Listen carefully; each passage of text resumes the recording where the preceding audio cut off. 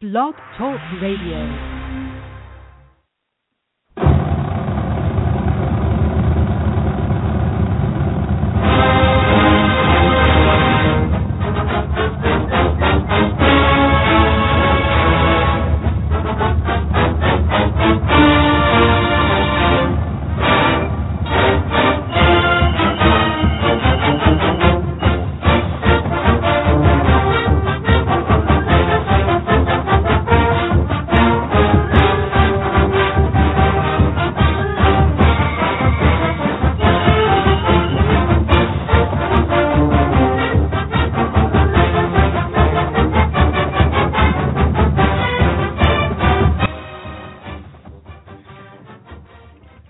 Welcome to another edition of BAMS Radio, a member of the Bama Sports Radio family. It's 1 minute after the hour. I'm Cary Clark, your co-host with BamaMag.com, and I'm joined as always by Drew DeArmond of AlabamaIntel.com, and back in the studio, manning the controls, we have Thomas Watts of Touchdown Alabama Magazine. And Drew, we're coming off a 34-20, not clean, but still somewhat dominating road win, a game where the score against Tennessee was really not indicative of the way the game went. Agreed, Cary. Wish they had, finished a little bit better in the fourth quarter. The two fumbles kind of marred it. But in between that, I thought if you had told me, that Alabama would lose their best offensive lineman in Cameron Robinson, midway through the third quarter and would have to finish with Leon Brown at left tackle and Bradley Bozeman, who I never would have thought at right guard, even though I know he can play the position. But if you had told me those two guys would play the last quarter and a half and Alabama would still control the clock, have the best drive of the game, finished off by Derrick Henry 28-yard TD with many third down conversions on the drive, and to top it all off, for most of the fourth quarter, despite the fumbles, being able to control the football and get a lot of big third downs, I would have been very pleased, and I thought, they really stepped up, and I thought Leon looked more comfortable at tackle. I thought Bozeman continued to excel and cement himself as someone that is, very likely to start at one of the offensive guard positions next year, since both of them will be open, and has a bright future. And I thought, overall, a really good performance. Just want to clean up a couple penalties and really the two fumbles, but other than that, I thought they played pretty well offensively. Defensively, had some trouble getting off the field in the last third down. Got to do it better. Did a really good job on first and second down, but I will say this. Tennessee pulled some plays out of there, kind of a little bit. We had guys in position like Jarek Williams was in position for a pick. Eddie Jackson was in position. You would think we would have knocked those balls away, but hopefully they will in the future. But again, it's always great to beat Tennessee 8 years in a row. And Tony Brown learned the hard way that when you Right. don't turn around with the ball in the air and go up a touchdown, you get taken out of the game. Right. You got to turn and play the ball. Cyrus Jones did the same thing. Did come up with a pick later in the fourth quarter, though, a big interception. And, I thought Josh Dobbs hurt Alabama with their legs a little bit. It kind of caught Alabama off guard that Dobbs played that much, despite the fact it was pretty well known by midnight on Friday that Worley was not going to play and that they were going to rotate the two. And basically I think they could tell that Peterman was not going to give them much of a chance because he couldn't make plays with his legs, and Dobbs could, so they went with him. Then he hit a few throws. If I was a Tennessee fan, at least it looks like you found your QB for the rest of the year. But if I'm Alabama, I've still got to feel really good about Blake Sims. Thought he played well on the road. The one delay of game penalty in the fourth quarter was a little bit mystifying, but thought he handled himself well. And obviously Amari Cooper put on a show. Amari did. SEC Co-Offensive Player of the Week, squarely in all the Heisman talk. I think whether or not he wins the trophy, I think, Drew, and I tweeted this, that it'll be a travesty if he's not at least invited to New York City. Well, of course. He just put up so many numbers, Cary. I had, a former Alabama coach tell me that he thought he was shut down against Ole Miss. When you go back and look at the stats, he had 9 catches for 91 yards. If Alabama does not stop themselves on that drive and then get the penalty and throw the interception, he may very well have caught a 10th ball for over 100 and the game-winning touchdown. He played well in that game. He's only been truly slowed down in one game. That was Arkansas, where they used 2 guys. But a lot of that I felt like was Alabama's play call, and I felt like it was way too conservative. They didn't spread it out, didn't try to move him around. Plus, he got a little dinged up in the first half. But, again, other than that, Cary, to be honest, he has been completely unstoppable and has been the best wide receiver in America, and it's really not close. And his stats right now are mind-blowing. And he could have had even better stats. Oh, well, almost Alabama could have had. Alabama could have had at least one more touchdown. Could have had two more if Fowler hadn't fumbled. Right. But the one more I'm going to tell you about is something that really hadn't been discussed too much. But it's been well discussed that Christian Jones did not start the game because he tweaked a hamstring in pregame warm-ups. The public knows that. But I was able to learn through an excellent source that the one play that Christian Jones played Saturday night, and he only played one. Right. It was when Alabama lined up in Wildcat with T.J. Yeldon taking a direct snap. T.J. did not correctly get the play from the sidelines. Mm-hmm. T.J. faked the ball to Christian and kept it for a 3 or 4 yard loss. Right. What T.J. was supposed to do, had he gotten the proper play call from the sidelines, was hand the ball to Christian, who, despite his injury, was going to lateral it back to Blake Sims on a flea flicker, and the film clearly shows Amari Cooper streaking open for another touchdown. That didn't happen because TJ didn't get to play from the sideline. So that's something that you're probably going to see. I don't know about LSU, but I'll bet you see it against either State or Auburn. There is a flea flicker in the playbook, and it is going to be used. And I don't really care who's listening to this because if you're another team and you're hearing this, then that just gives you something else to prepare for in practice. So, roll Tide. Well, I'll say this. If that had worked, you're talking a 10-catch game for about 300 receiving yards and 3 TDs, and that's probably never going to be broken ever again if that happened. It's going to be tough for anybody to break the yardage record he set. I mean, I don't think anybody thought anybody would break Julio's record that he set in 2010 in Knoxville. Knoxville seems to be a fertile ground for Alabama's best receiver. Hopefully Calvin Ridley will be next. Yeah, I was going to say, if Calvin's listening, hey, hey, get ready for your first trip to Knoxville, Calvin. So that was some little known information that I came across regarding the one snap Christian Jones did play, and it could have been worse had that play been executed properly, and it could have been worse had Justin Fowler not fumbled on the 1 yard line. Yeah, great run, well blocked, getting ready to if not score, be taken down inside the 5 yard line and just, it was kind of holding it like a loaf of bread and fumbled the football. You hate it for Charleston. He's shown he can run the football in the past. It sounds like Coach Saban plans to incorporate him more as a runner now as the season reaches the last third. And that's interesting, I think, especially with the suspension of Tyron Jones, who, it was definitely the fourth string back, but it could be that they have even more confidence in him than all Tenpenny. And, of course, we've got T.J. Yeldon with a sprained foot. He's not going to practice this week and should be okay for LSU, but they'll definitely take it easy on him and won't crank it back up till next week. Yep. But what my point was in talking about the fumble was not to criticize Charleston, and I was not telling about the botched play to criticize T.J. My point was it could very easily have been 48-20. Oh, no doubt. It could have easily been, a 4 or 5 touchdown game, Cary.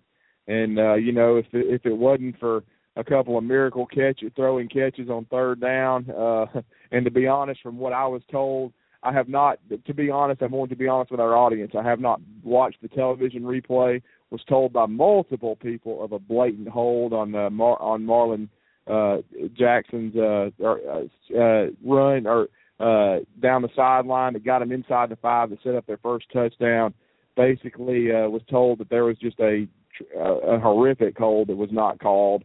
So, Tennessee was very fortunate to be in the game. I got to give them credit for fighting back, but Marlon Lane, I should apologize, Marlon Lane's run. But Tennessee, I got to give them credit for fighting back. But you're right, Cary, it could have been much uglier, and Alabama, had the much better football team, which is what everybody thought going in. Right. Oh, they definitely had a better team. And in fairness to the Alabama defense, right, and I guess credit to Sergeant Carter, Butch Jones, for keeping it secret all week. Alabama didn't have any time to prepare for Dobbs. Not really. When that news broke Friday, Alabama was done practicing. Oh, of course. They've been done, for a couple of days. And I'll say this. He did run a couple of plays that are similar to what Dak Prescott runs and what Nick Marshall runs. He did run some of those plays where you act like you're going to run the ball and you raise up and throw it at the last second, Yeah. And I thought Alabama... A play that's almost illegal? Yeah. Those. Well, those, yeah. They never call it. So it can be illegal all day, but if the refs aren't going to call it, what are they going to do, They sure didn't call it in Auburn last year. And what they're going to need, guys, they're going to need a much better effort out of, and I'm not, getting on the young man because I think he knows it, but they're going to need a much better effort from Trey DePriest, who struggled with his open field tackling in that game a couple of times. That's a nice way to put it, Drew. Well, I'm not going to How about jumping up in the air on a pump fake when the guy's already passed the line of scrimmage? You can't do that. You can't really? Lose your feet, you're a 4-year letterman and a senior, and you go for that crap? And then I thought Kurt McNair was going to have an aneurysm. And then you miss a tackle in the open field, would have made it a 3-yard gain. It turns into a 25-yard gain. That was not Trey's finest hour, not at all. You got to play a little bit better. But I thought Reggie Ragland brought the wood. He did. He did a great job. And then I thought Ryan Anderson continued to do a good job. And then of course Xavier Dixon. So I thought overall it was still a pretty good effort by the defense. Not got to clean some stuff up on third down, but we'll see what happens. But I think again it's still a good victory, and it's pretty cool when you have Tennessee fans taking moral victories for getting whipped by 14 points. I'll give myself I'll admonish myself because I've cracked a lot of jokes over the last year because you drew about the quality or lack thereof of football in the 2-5-6. But how about Reggie Ragland? Ruben's going to beat him out by us experts in the preseason to Lombardi nominee. Yeah, exactly. It's semifinals for the Lombardi Award. Yeah, that's pretty strong. Yeah, the good job, Reg. Down for Reg. I'm proud of him. He's representing. He's a good kid. He's a good kid at Bob Jones. You can see it in the interviews. He's well spoken. He's intelligent. And I'll tell you, I know he's playing lights out at will linebacker right now. Yeah. But I've told you this. I'm going to be shocked if they don't move him to Mike next year and let him call the defense. Well, he's got to get more comfortable with that aspect. He wasn't comfortable with it this year, but he's been able to be beside Trey all year. He'll be going into his 4th year in the system. Should know it. Would not be surprised if that happens. Hope that Ruben can finally get healthy. He's still a little bit dinged up with his shoulder. He did not play against Tennessee. I was not surprised there, and so we'll see. But it's just it's going to be interesting to see what happens at inside linebacker because I think there'll be some more talent there coming in as far as next year. You'll have someone like Keith Holcomb who's redshirting, who should be ready, who is going to gain weight, who's going to be a much better athlete than what they've had at the position, and then you'll have guys like hopefully a signee like Adonis Thomas. The only thing about Adonis is I think we can confirm this with John tonight, but I'm hearing he's not an early enrollee, which I wish he could be because I know he'll just be a true freshman, but he has a lot of natural talent and speed and would help at the position. And we'll see about that. But I just think that those – and then Sean Deion Hamilton will be much more comfortable. And he could even – if Ruben continues to have trouble being hurt, he could make a run at a starting job. Yeah, oh, yeah. Even if Ruben starts at the mic, I still think that Reggie will call the defense next year. All right, but Sean's going to push for a starting job, and so is Keith. The veteran linebackers have raved about Keith Holcomb. Before we go too much further, I want to invite our listeners to give us a call on the Big Heads Barbecue Hotline, which is 714-510-3707. Again, 714-510-3707. And you can look them up there at bigheadsbbq.net. We'll talk a little bit more about our barbecue sponsor in the second hour. But please give us a holler. We'd love to hear from you. And I didn't even know Thomas was asking me to do that. I just did it because I'm a good host. But anyway, so now you have the number. Call in. And, we probably should discuss all the injuries, Drew, since we're going to a bye week. Certainly you were the one that broke correctly that Cam Robinson had surgery on his ankle ligament surgery. We've been told he's out 2 weeks. Nobody talks about what game. I'm hearing maybe Mississippi State. Obviously, they don't need him against Western Carolina. Right. But at the same time, you want chemistry on the line. So if that's the week he's ready, he'll still play that week because you want the line to redevelop the chemistry they had with him in there. He's probably been the best offensive lineman on the team this year. I believe Redfish would agree with that, William Barger. But it looks like he's got a shot, maybe a small one, but a shot to be backed by Mississippi State. Well, and I've talked to William Redfish Barger about this. He thinks Auburn will be the most realistic. He says I know some have said it's easier for linemen. He says it's very tough. He's had the same injury. He said it's very tough to come back from, especially when it was as severe as Cam's as far as needing surgery. Hopefully it would be spectacular if he could be back by Mississippi State. But, Denzel Duval just came back from it. He was gone for nearly 4 weeks, and he was hurt against Ole Miss. Now he's back practicing during the bye week, should be back. And the one thing I was encouraged about, no disrespect to Denzel, was that Coach Saban said, we need depth there. He's played winning football for us. But in other words, surely Ryan Anderson's not going to lose his job. I don't see how you can bench Ryan Anderson. You you make can't. All the Wally Pip jokes you want to. But I don't see how you can bench that guy. He's been phenomenal. Yeah, he has been. And Denzel can help against LSU. There'll be a lot of regular defense, even in some against Mississippi State. He can play situationally. But and be a good special teams player. And to be honest, Cary, this is something that I said on my board this week. Some people were looking toward inside linebacker next year. I even think Denzel could move inside, and I think he could play the position. And I did not mention this other guy, but Dylan Lee could play there next year and do that. So we will see. I think there will be a myriad of options next year at middle linebacker. So. It will be what it will be, but it'll be very interesting because I just think with the way Ryan Anderson's played, he will start the rest of this year and, of course, next year. And then you've got, Xavier Dixon is gone, so Ryan could theoretically move to Jack, but everybody's hoping that Tim Williams and Rashawn Evans take over there. So you'd have Ryan Anderson at Sam linebacker, and then you'd have and then you'd be able to – Denzel Duval could back him up without a doubt, but you'd also have some other pieces – coming in that you think could develop into players. So you never know with Christian Miller redshirting, and I even like Jamie Mosley. He'll be a special teams player, but I think Christian Miller could definitely make an impact. But it will be interesting next year. I think the linebacker core could be, no disrespect to this year's group, it could be deeper and more talented next year. Well, and, talking about some of the other injuries, how much do we know about the possibility of T.J. Yeldon being good to go for LSU? He should, as I just said earlier, from what we've been told, he's going to be good to go. He told a very good source, a good friend of mine after the game at the bus. He said, I've got a sprained foot, but I should be good to go. He missed most of the fourth quarter, but they took him out as a precaution, had the boot on. And they said he would not do much in practice this week, and he probably won't practice much at all. But should be good to go on Monday. And he's had some nicks this year anyway, injury wise, had an ankle issue. But I think TJ will be okay for LSU because this bye week will do him a lot of good as far as rest, and then he can get some more treatment all over the weekend, and then they can even take it easy on him Monday and Tuesday, and then maybe crank it up Wednesday. But I think TJ should be okay for LSU from what I'm told. And I think the same is true for Christian Jones. He's actually running routes already again. Yeah. I guess the only other big question mark would be Brian Vogler and his strained knee.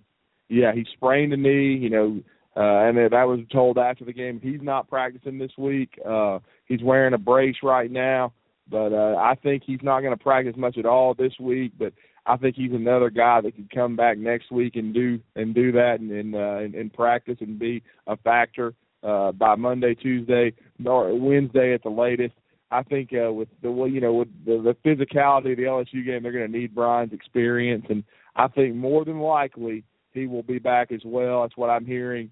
And also, they got to be a little bit discouraged with O.J. Howard. Once again, he got another penalty, a false start. He's just got to cut out the mental errors because he's such a talent. And, hopefully he'll be ready to go because if Brian Vogler, is still a little slowed, his role will be a big one in Red Stick.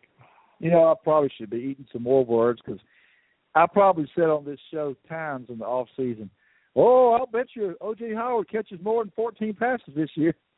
Now I don't know, Drew.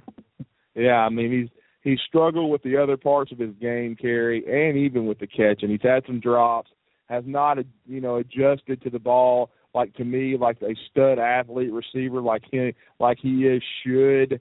Like on the deep ball against Texas A&M, on the deep ball against Ole Miss. He has not made plays when he's been, called upon at times. He's shown flashes, but has not been consistent. And then, like you said, he's not blocked all that well at times, gotten some key penalties, and he just needs to, overall, this has kind of been a little bit of a sophomore slump, but he just needs to clean up some other aspects of his game because he's just a supreme talent. But it also wouldn't surprise me, Cary. I don't really think Alabama wants to get into a complete fist fight with LSU. They need to spread the field out, I think, against the Tigers, and they need to attack them with their wide receivers and quarterback because I think basically that's where LSU is vulnerable, and because LSU likes to get into a physical contest. You saw what they did against Ole Miss, and they did not play well against Auburn, but in some other games they have. You saw even Florida was able to throw and catch on them. So I think it's going to be imperative for Lane Kiffin and Nick Saban to spread the field out and be aggressive and attack LSU. And Thomas Watts, I believe you got a thought on that. Yes, go ahead, Thomas. Well, I think the thing with LSU is, Drew, you've hit the nail on the head. Outside of Jalen Mills, who's a very solid DB, LSU is still it's a young team, but particularly on defense. The big guy that LSU has really developed this year is a middle linebacker by the name of Kendall Beckwith. Oh, yeah, we recruited him. I think everybody recruited him. And he's a developed guy. He is, through this year, LSU is still giving up some yards on the ground, but what I'm going to say next week, I'm just going to give you a slight preview, is you knew going into the year that LSU was going to get better because they were so young. They were going to struggle early and get better late. And Beckwith's one of those guys. So now, statistically, LSU has been giving up a lot of running through the middle, like the middle of the field. Well, now their middle linebacker is more athletic, and they're kind of tamping that down. So I completely agree that on the perimeter, even if Chavis is crazy enough to do the third and Chavis 5-yard off zone defense, Cooper's going to eat him up. But then you're also going to be asking Mills to do what Vernon Hargraves couldn't do, and I think Vernon Hargraves is a better athlete, better corner. So it bodes well on the perimeter for Alabama. Yeah, I agree, Thomas, no doubt about that. I think they match up well with LSU's secondary. As a matter of fact, the interior of this defensive line for LSU is not the usual athletes that Alabama sees at the defensive tackle spot. There's no Glenn Dorsey. Yeah, there's no Glenn Dorsey, no Tyson Jackson. There's no even the kids last year. There's no Ego Ferguson and Tank Johnson or whatever. Yeah, Anthony Johnson and Freak Johnson and Ego Ferguson. They're gone.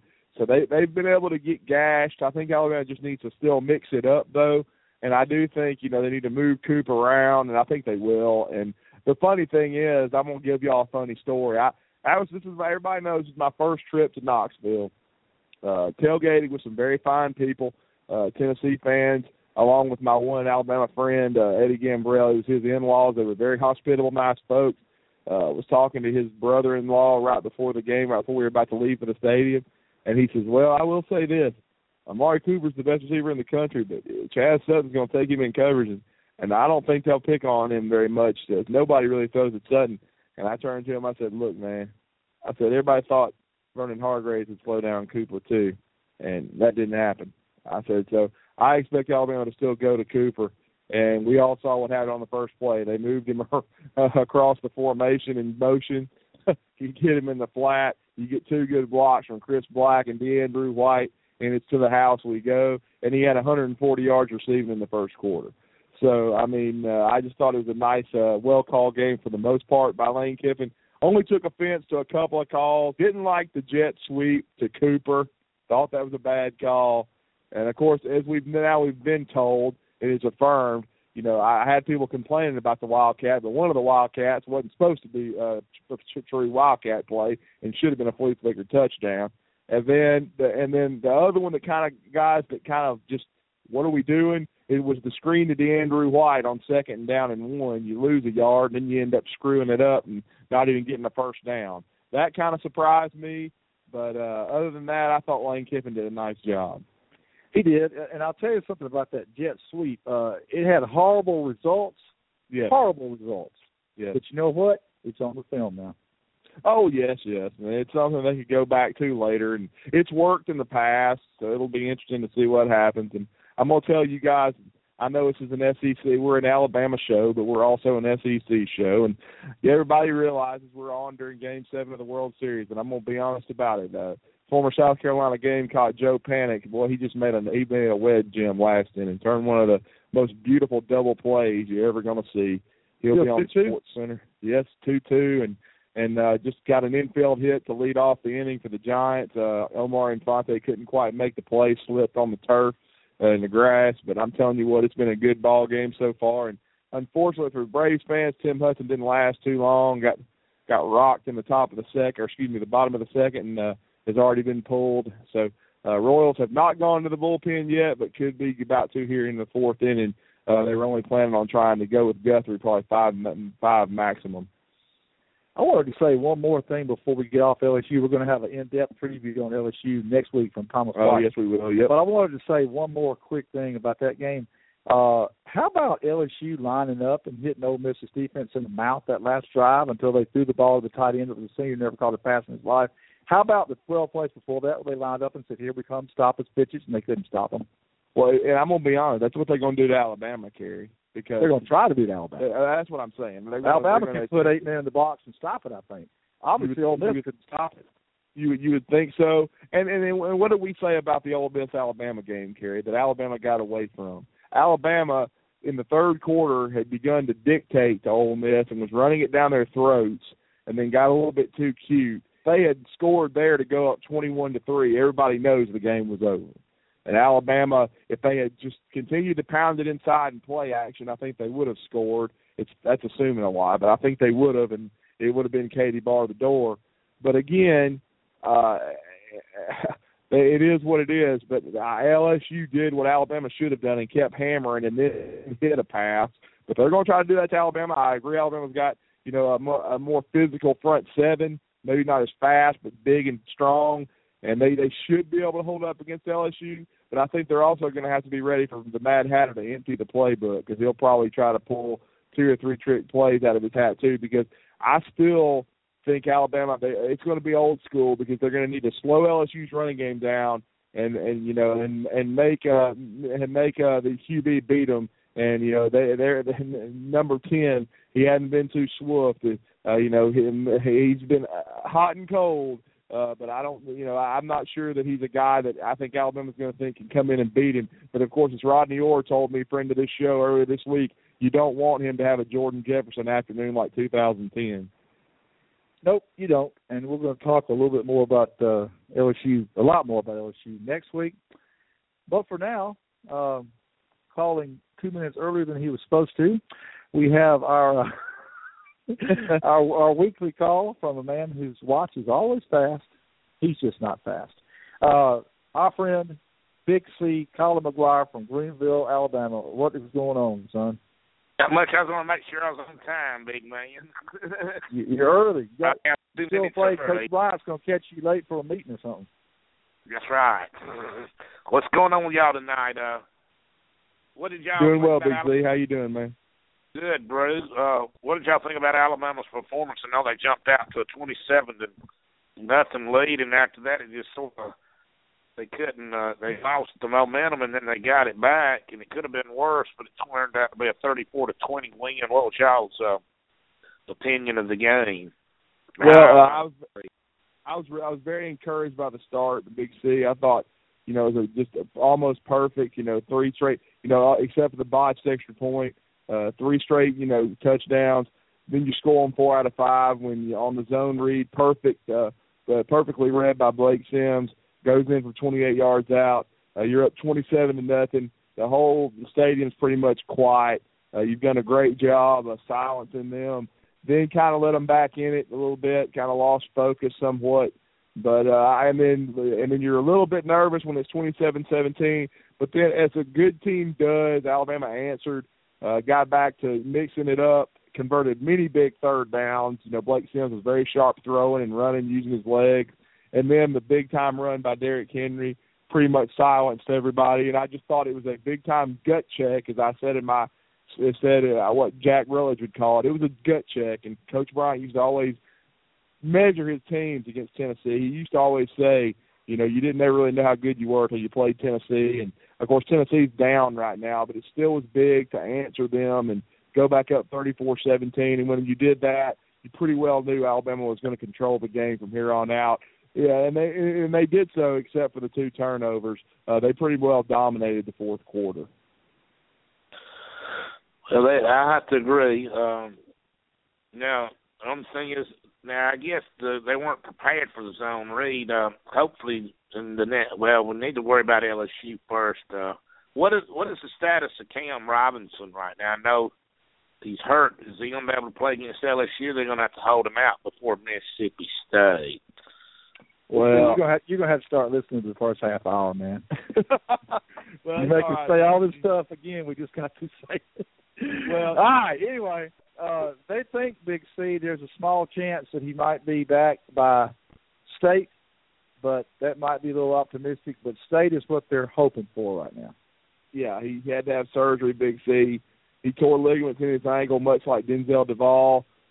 Had to have surgery this past Monday, and he will be, I was told by a very, very, very good source, 4 to 6 weeks rehab. So that would put him back around Western Carolina, as much like Denzel has been out 4 weeks. But we will see. Would love to have him back by Mississippi State, and I'm sure they will rehab aggressively, but no chance against LSU. And we will just have to see. That's why they're going to do a lot of experimenting with Austin Shepard at left tackle this week.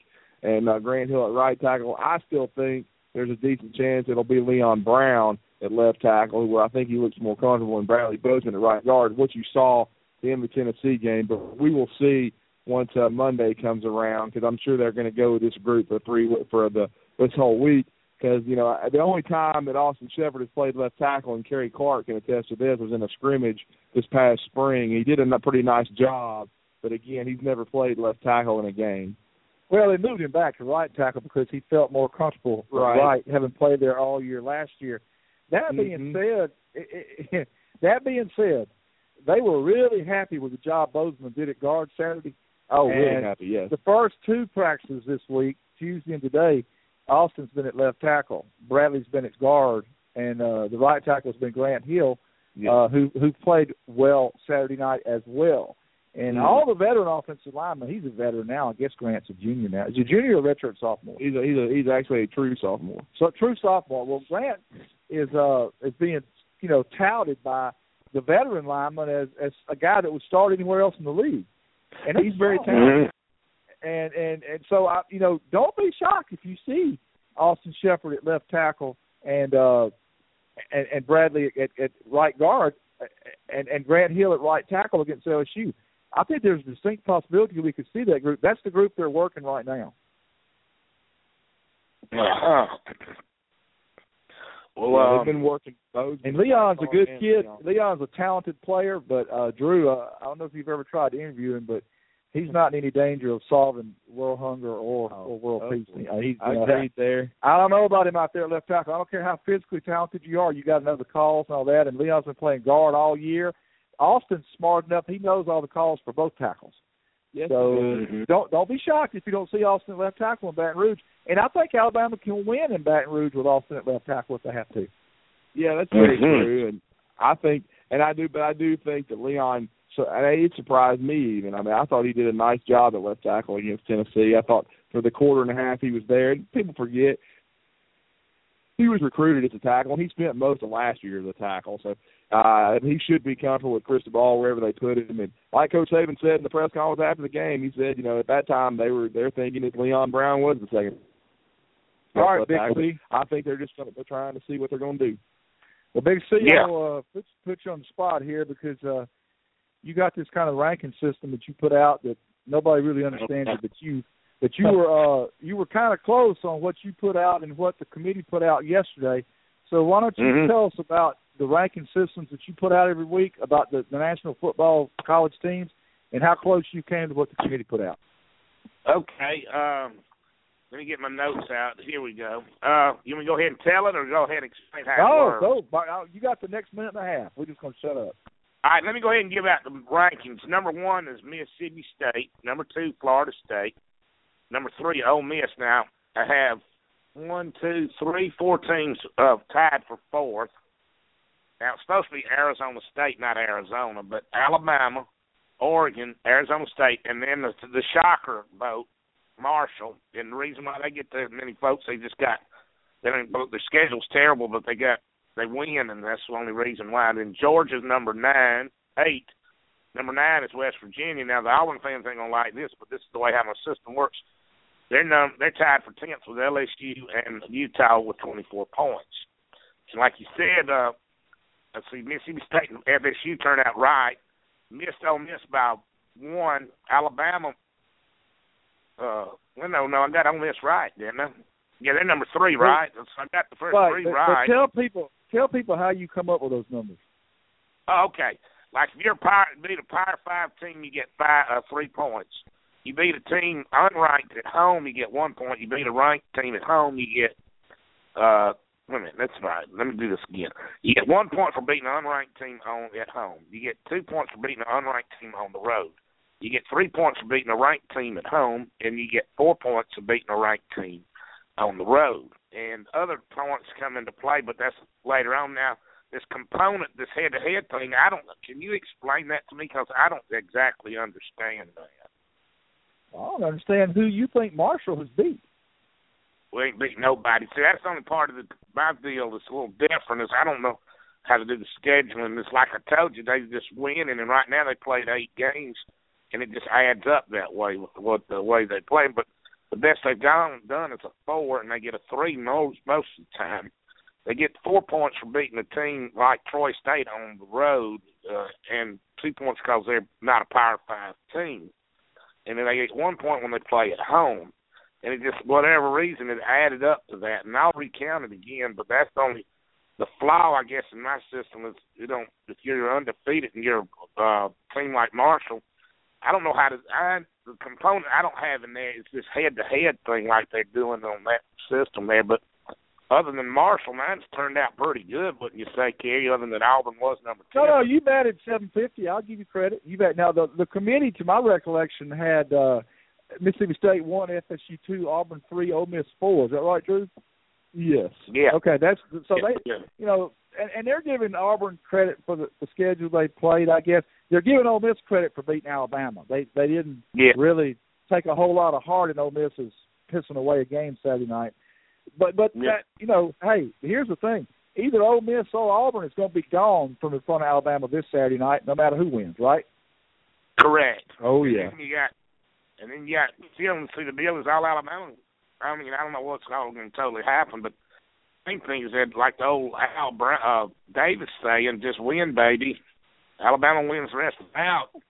And you never know what's going to happen between, Auburn might beat Ole Miss this weekend. Arkansas is a possibility because they got to play them out there at Fayetteville. And then you got Mississippi State could knock them off. So you don't know what's going to happen there. And then the main thing is Alabama's just got to win. Absolutely. I mean, if Alabama wins out, now this is my theory, and I don't know people say the committee's not going to do this, blah, blah, blah. If Alabama wins out, I still think Alabama goes as a 4.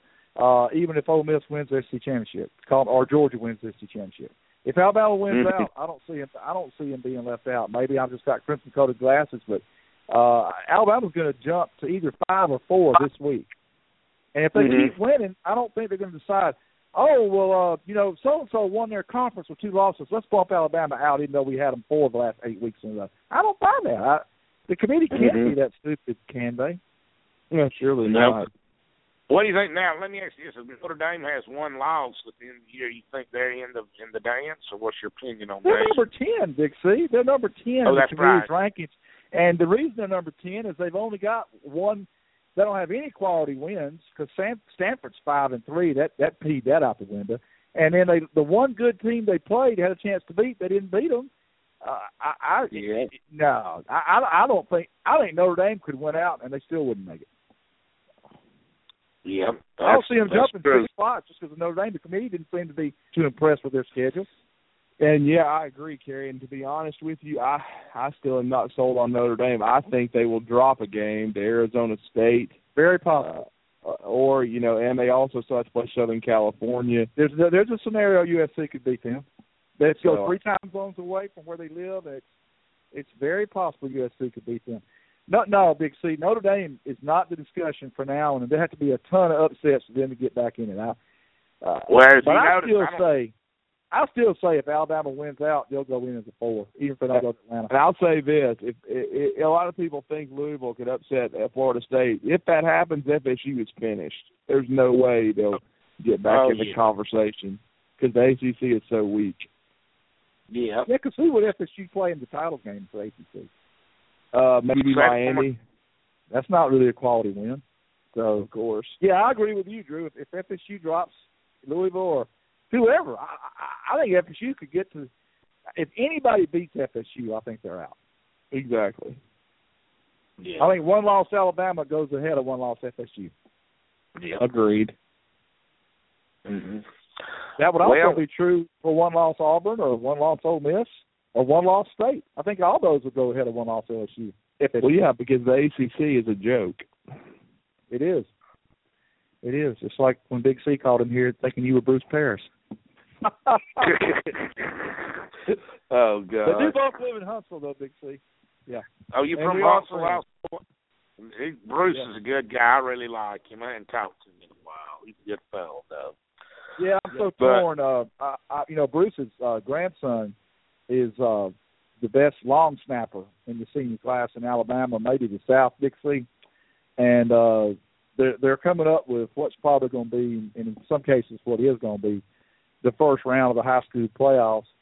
And I'm looking around trying to figure out, who to cover that first week of Friday Night Lights in the playoffs. My column I write for BamaMag.com. And I'm seeing, okay, Bruce's grandson, who plays for James Clemens in Madison, is going to be coming down here to play Oak Mountain. Yeah. That would be tempting if I had some confirmation that he was going to accept an invited walk-on to Alabama. I don't have that yet. Have you heard anything about that, Drew? Bobby Williams and Nick Saban have been talking to them. They'd like him to do that, but he's also, been on visits to UAB, South Florida, Southern Mississippi, South Alabama. He could end up getting some scholarship offers. We will see. Yeah. I need to find out about that because I got to make that decision in the next week and a half.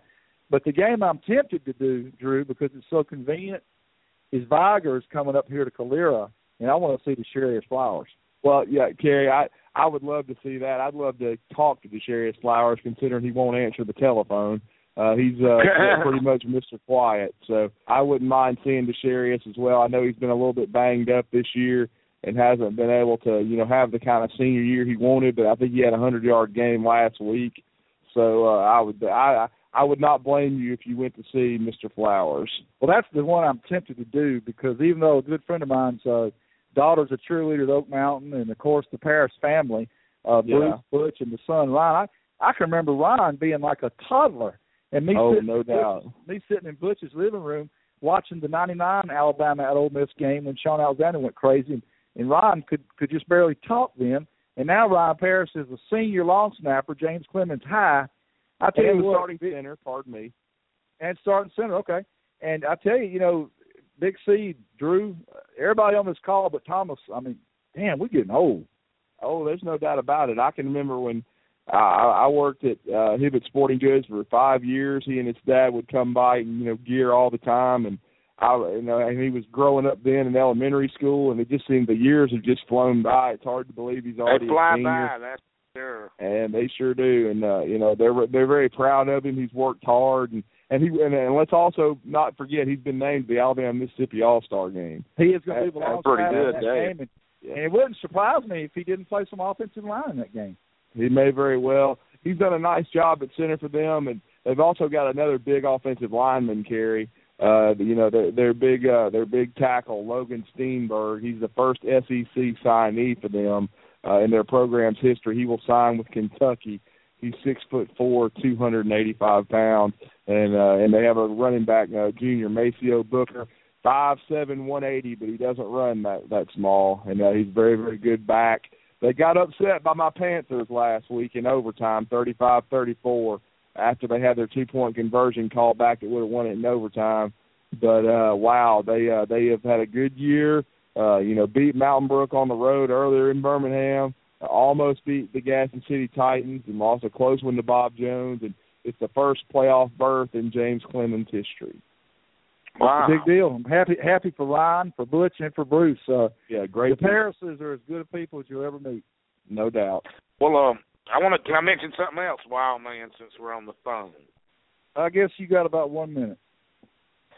I also want to let you know I got a new show called Talking Bama with Big C, and taped the show for the LSU game yesterday, but we'll be putting it up next week, so you can go back and watch the recap of the Texas A&M game and the history of the Alabama-Tennessee series. But you can go all the way back to show 1, all the way up to that show until next week. But I always appreciate y'all having me on there. I still want you on there, even though despite the fact that Alabama has an open date this weekend, like we did before. I got to ask you a question, Big C. I make jokes about the audio board at the radio station you work at. It's all in fun, but I got to ask you a serious question. On the show, Talking Bama with Big C, the TV show, who does the audio editing on that? A guy named James Crenshaw. Tell James that when you're talking and there's a highlights of a game on the board behind your head, that he needs to pot down Channel 2 audio so the announcer on that game is not talking as loud as you are. You learned that at Broadcast Lab in 1977-78. So tell him, Channel 2 audio needs to be potted down while Big C's talking. Right, sometimes the announcer on the highlights is as loud as you are. Oh, okay. I didn't even notice. It's a good quality control, trying to help you out, not criticizing. Thank you. I appreciate it. I'll let him know that. I got 3 degrees in broadcasting. I know a little bit about this stuff. All right. I'll count the U.S. military 8-week school I went to as a degree because they gave me something in a diploma.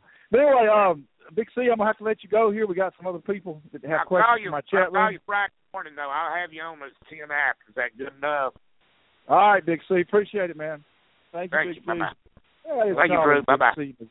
All right. Goodbye. Yeah, thank you, Bruce. Yeah. Shit, he did it again.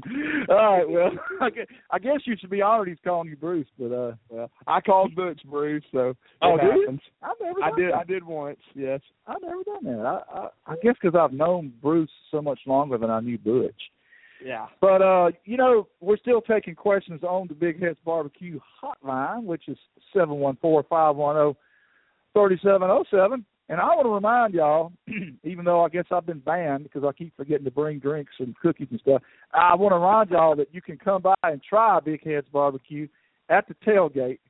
No matter how many times I do this commercial, I still can't get a free triple threat, but that's okay. You can go to bigheadsbbq.net and check out the menu. They cater private parties, all kind of events, church events, school events, athletic team events.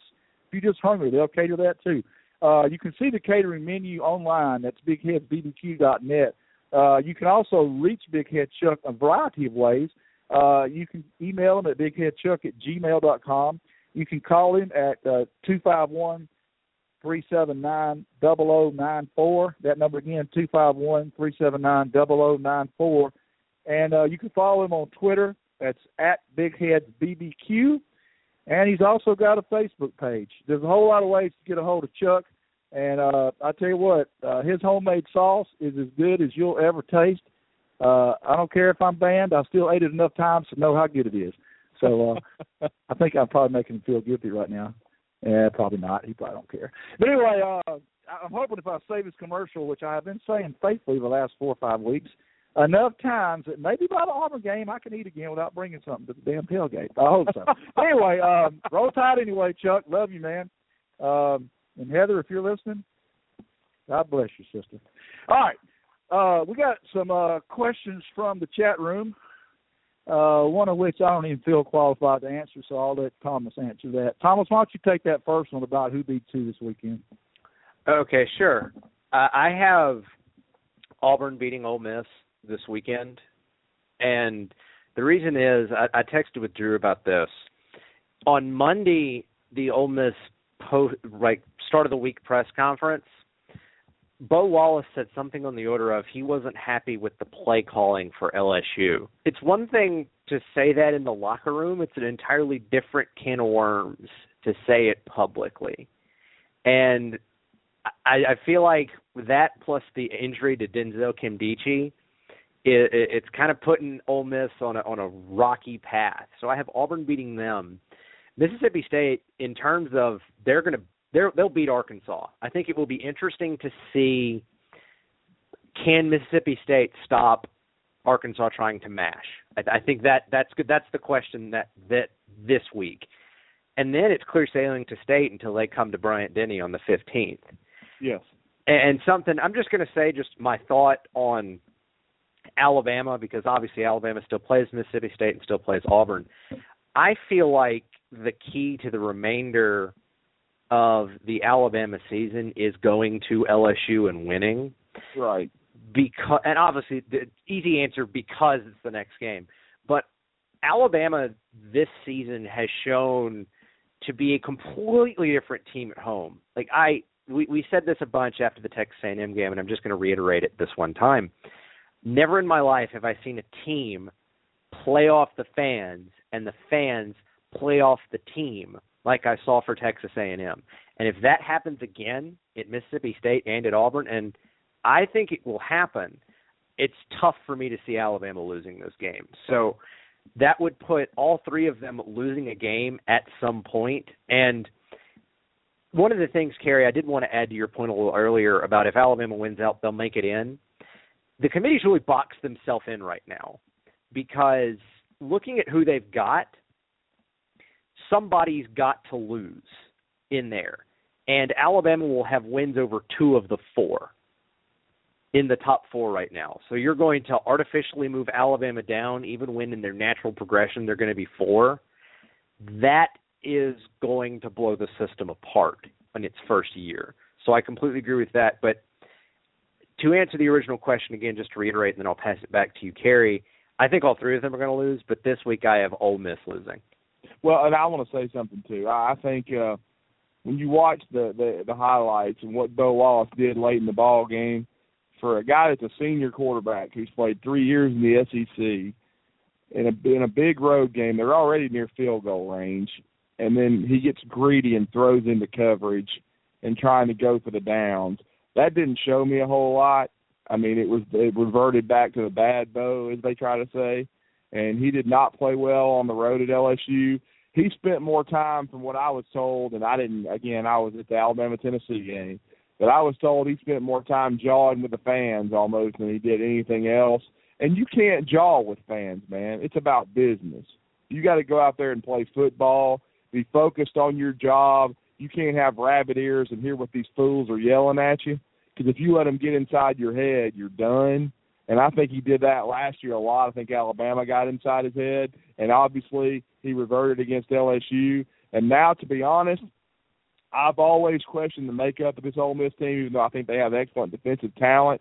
I would not be surprised, guys, if Ole Miss comes apart and becomes a 3 or 4 loss team. It's odd, and it sounds like blasphemy, but I'm sorry. We as Alabama fans need Ole Miss to lose this week, because we need to know that we can win the Western Division. Yeah, of course. Sure. Do I want to pull for Auburn Saturday night? No, I don't want to pull for Auburn. Do I want to go to Atlanta and get a shot at Georgia? You damn right I do. So for that reason, for common sense, Heather, anybody else thinks I'm crazy because I'm pulling for Auburn, Alabama needs Ole Miss to lose, and I don't know that we can count on State beating them. Yes, we probably can, because y'all are right. They seem to be coming apart a little bit. But the true assessment of how they're coming apart is if they lose to Auburn Saturday. And if they lose decisively. And I was told that's what I mean. That's what I mean. I don't mean 31-28. I was told today by a good friend that despite what's being said in the media about Hugh Freeze and Gus Malzahn and Kumbaya and friends and high school coaches, there has been an issue come up between Malzahn and Hugh, and Malzahn is out for blood this week. Oh, look, Malzahn's going to run it up on anybody he can, because he knows that this committee is made up of human beings, and human beings look at the score. And so we will see if Ole Miss can handle adversity. And their first adversity of the season, their defense still played very well. You know, they did give up some rushing yards in the fourth quarter, but when you hold a team to 3 points for most of the ball game and then only to 10, your offense needs to come through, and they did not. I still question Ole Miss because they can't really run the football, even though, you know, Auburn defensively has had some issues. I think it's a very, very fascinating matchup Friday, and I think, of course, the loser of the game it's been said all week so far, the loser leave town, and the loser of the game is in trouble. They are in trouble, and I believe that game is Saturday, Drew. But Saturday. I'm sorry. Here's the thing. Here's what I think we as Alabama fans need to happen. We need, and hopefully Thomas's prediction comes true, I think we as Bama fans need for Auburn to beat Ole Miss this week and eliminate them from the West. Then, now that it's been officially announced by the NCAA today that Todd Gurley is returning for the Auburn game in Athens, we need Georgia to beat the living hell out of Auburn on national TV in Athens, led by 250 yards from Todd Gurley, so that when Auburn gets to Bryant-Denny, they're hanging their heads a little bit. Tell me if I'm right or wrong. Well, yeah, that would be an excellent scenario. Auburn will always be fired up for Alabama, but if they're already out of the race, it would definitely change some things. And what we haven't said is Alabama's got to handle business against LSU. They need to. That's what a lot of people haven't said. This is unbelievably Alabama's last road game. They need to take advantage of this, handle business, beat a rebuilding LSU team, a young team. Beat those guys, send a message, and get back to the friendly confines of Bryant-Denny Stadium where they will have a chance to, write their legacy against two teams that could easily be in the top 5 in America who, if you beat, will impress the heck out of the committee, even if you don't get to the ACC championship game. But more than likely, if you win those 2 games, Cary, you will be in Atlanta against the Dogs. Yeah, I was reading a projection by Brandon Huffman, who's a national writer for Scout.com. Yes. And he put an article out today predicting how he thought it would go the rest of the way.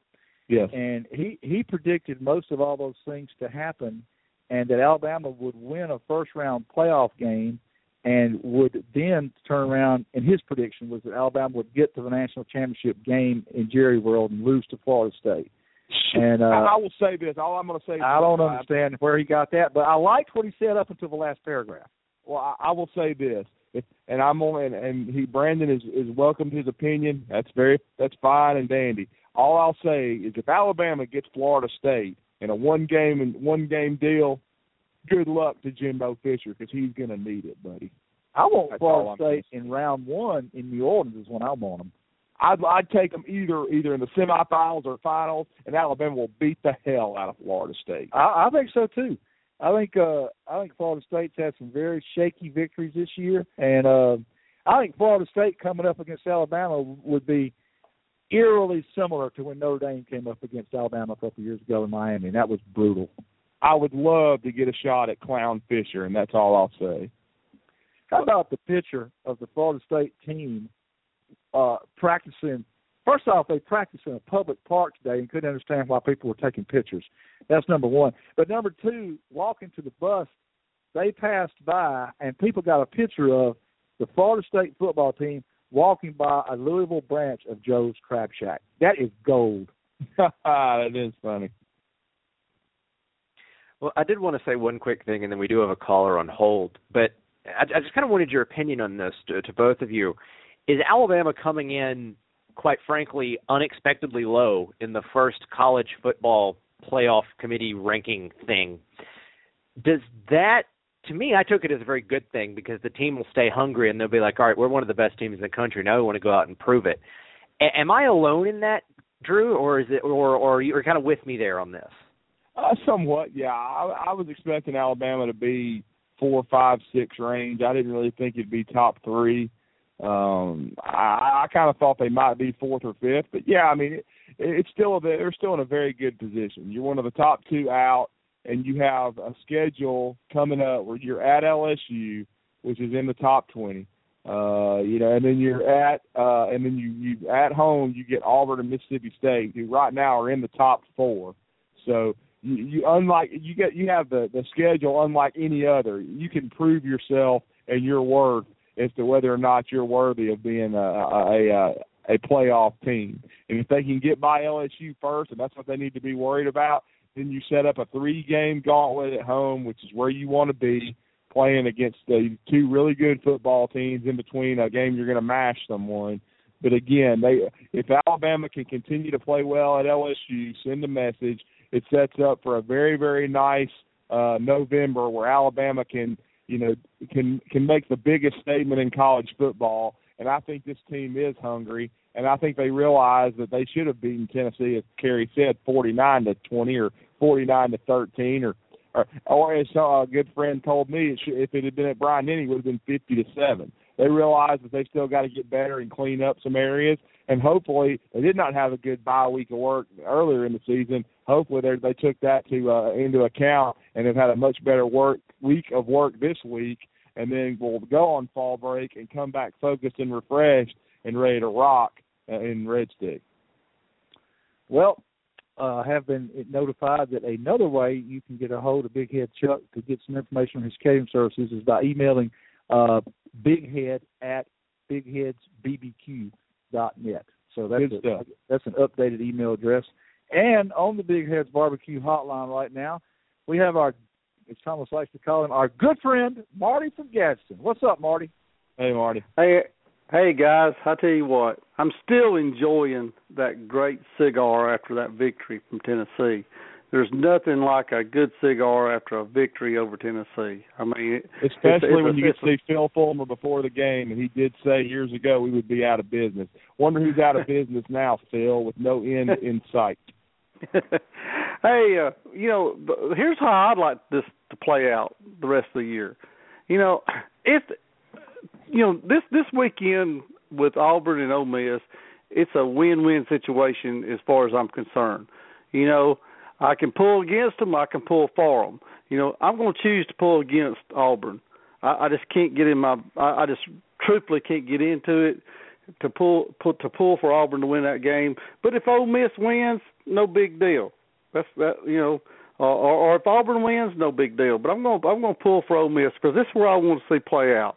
I want to see Ole Miss win that game. Because I do feel that Mississippi State will beat Ole Miss. I think they're a better football team than Ole Miss is. But here's and I want Alabama to win out, of course.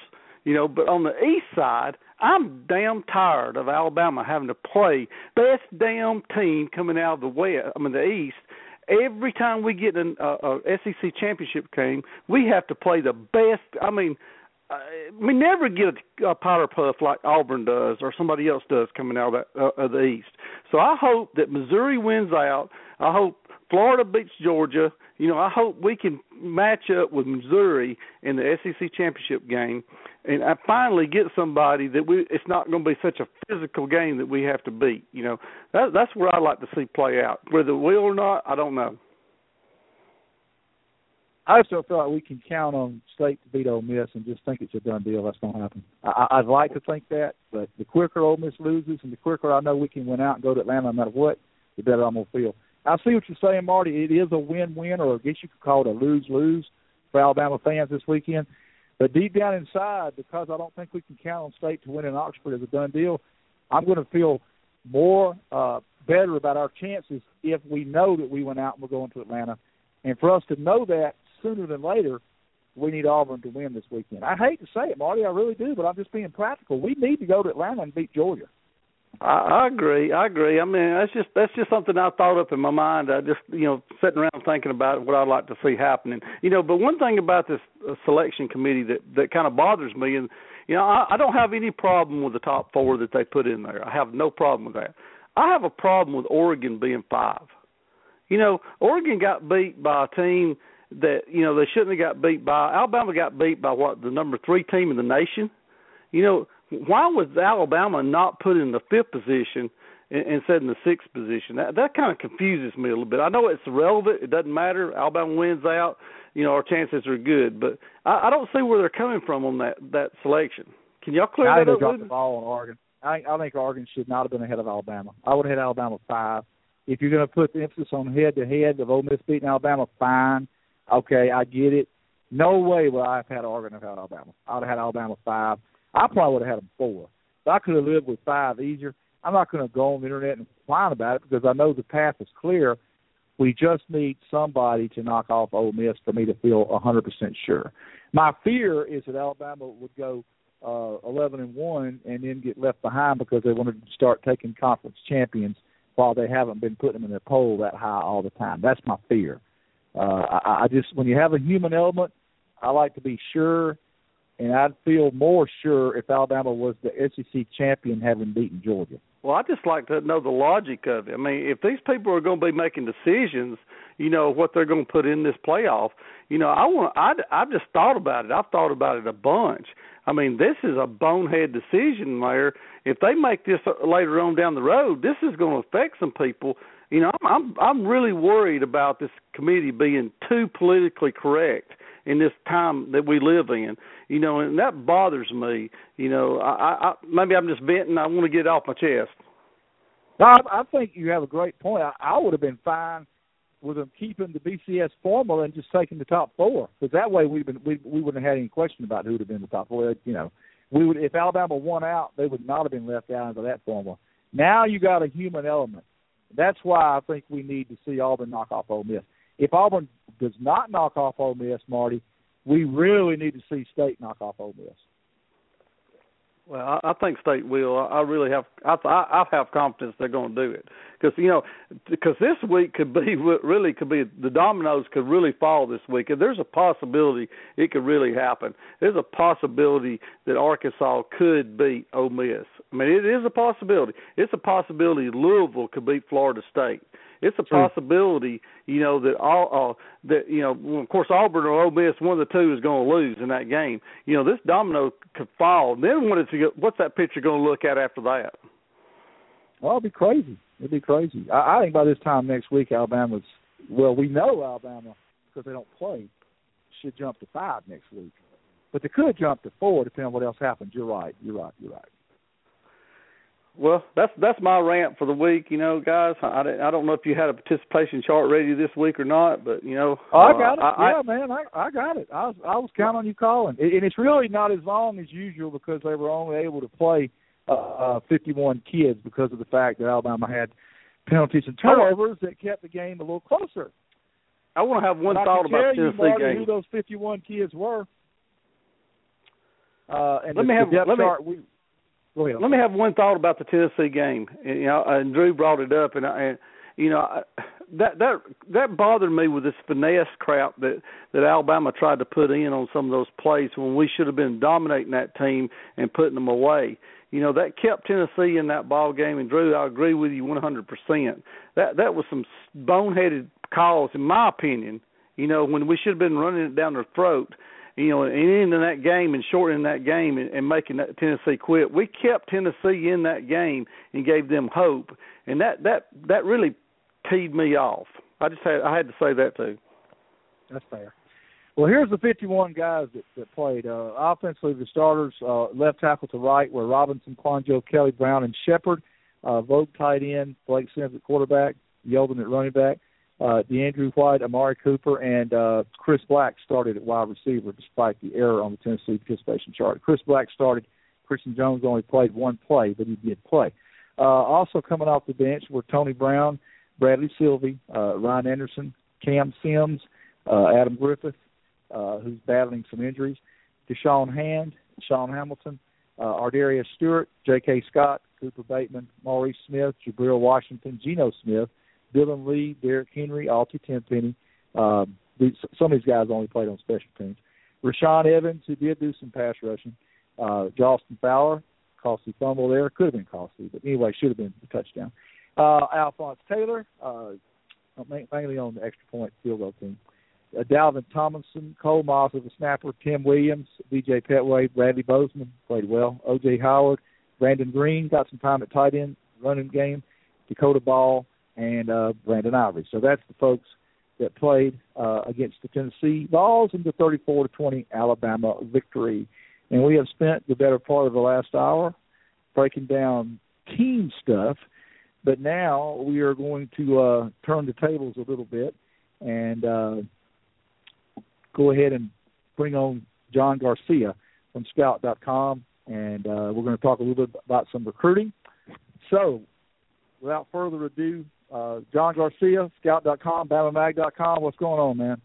Not much. Just excited. It's a fun time of year. A lot of discussion, not only with, of course, college football, but the World Series is finishing today. Basketball is back in motion, so it's sort of that nice time of year as the weather gets a little colder.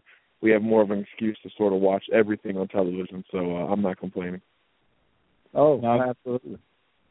No doubt. Good to have you back on, John. And I guess the first question to get you started is, since we've last had you on the show, now Adonis Thomas is officially decommitted from Florida, and a lot of speculation around Alabama. He's announced he was going to visit, 2 to 3 for the last 3 home games. Supposedly, we'll see. He'd been slated to visit earlier in the process this season and had not. But just kind of update our listeners on the Adonis Thomas developments.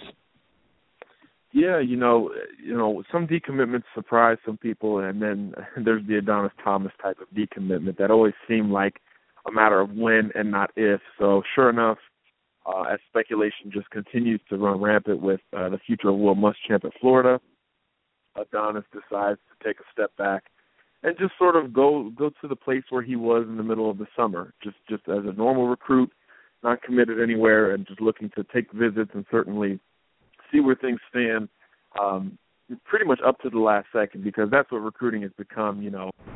Guys who commit early are often, the ones who stick, and then sort of those in-between guys are the ones we usually see, on and off the commitment list, because they weren't, so early where their spot's reserved, and they're not 5-stars, so they're in that flux position where coaching changes can make a difference, late offers can make a difference, the numbers game makes a big difference depending on the program that they're looking at. So Thomas obviously falls in that coaching category.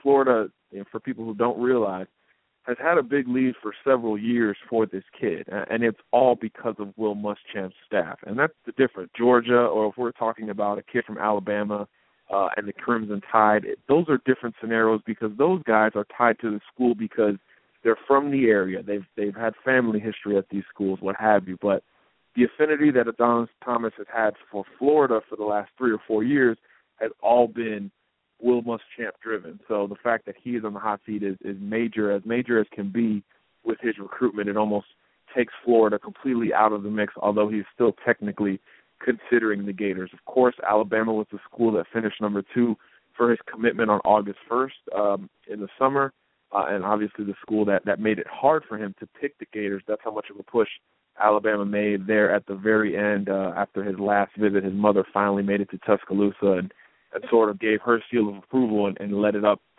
to Adonis to make that final decision. And he set the commitment date before knowing which school he was going to pick. It was really about that 24 hours prior to that August 1st mark where he really knew, you know what, I'm just going to stick with the Gators, because it was more comfortable at the time, and understandably so. But obviously now, not so comfortable.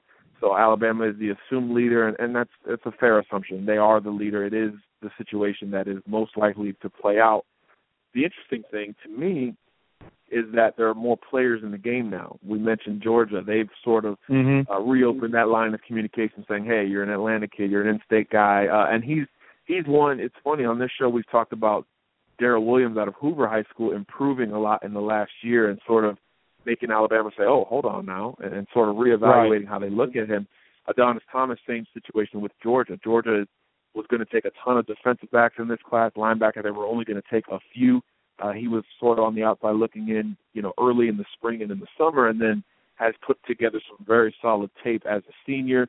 So they're sort of doing a double take and saying, hey, now that you're on the market, let's get back in the game. And then LSU is sort of the dark horse in the whole scenario. It's the school that, if you're a defensive end, no matter what position, LSU's the school that's going to intrigue you at least a little bit, and that's sort of where it is right now. If he doesn't, until he visits Baton Rouge, I wouldn't get too worried in terms of the Tigers making a move. I think Georgia's the primary threat to Alabama right now, and then of course Florida, just depending on what they do, at the top. If Muschamp and those guys go on a late run somehow and rattle off some victories, I think the Gators can very well jump back into the conversation, because as we said, he's completely tied to that staff. But Crimson Tide is still very, very excited about the possibilities of landing an Adonis Thomas, and their patience is paying off because, funny we mentioned Williams. Williams was a guy that Alabama took a second look at, but has since put Adonis Thomas seemingly just above him in the pecking order. So should they have not been patient and pushed for Darrell Williams' commitment, they could have been left, in the dark with Adonis Thomas once he reopened his situation. So there's always a domino effect, and there's always a numbers scenario, and Alabama's patient. A lot of people freak out. Oh, they haven't had a commitment in over 2 months now. Well, sometimes that patience, pays off from the staff perspective, as opposed to everyone thinking that all these kids are clamoring to commit to Alabama. There's a strategy behind it all, and linebacker is going to be one of those fun scenarios down the stretch between Adonis Thomas and Darrell Williams. Well, and John, also, I know you told us this, off the show, but I know you've watched a lot of film of Adonis. He's someone you're very familiar with. I think you had told us that you thought he was the best coverage inside backer in the country. Kind of just talk about his skill set and how it would translate to Alabama's system. He's a space guy. He screams, I can play nickel immediately.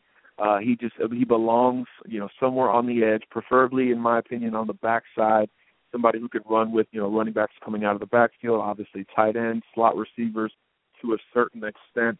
That's just where he belongs. He's not a type to, think of a Reuben Foster who's built to take on fullbacks and eliminate those guys so other guys can make the play. That's not what you look at an Adonis Thomas to do. You look at him to play off that backside. Again, very similar to Darrell Williams at Hoover.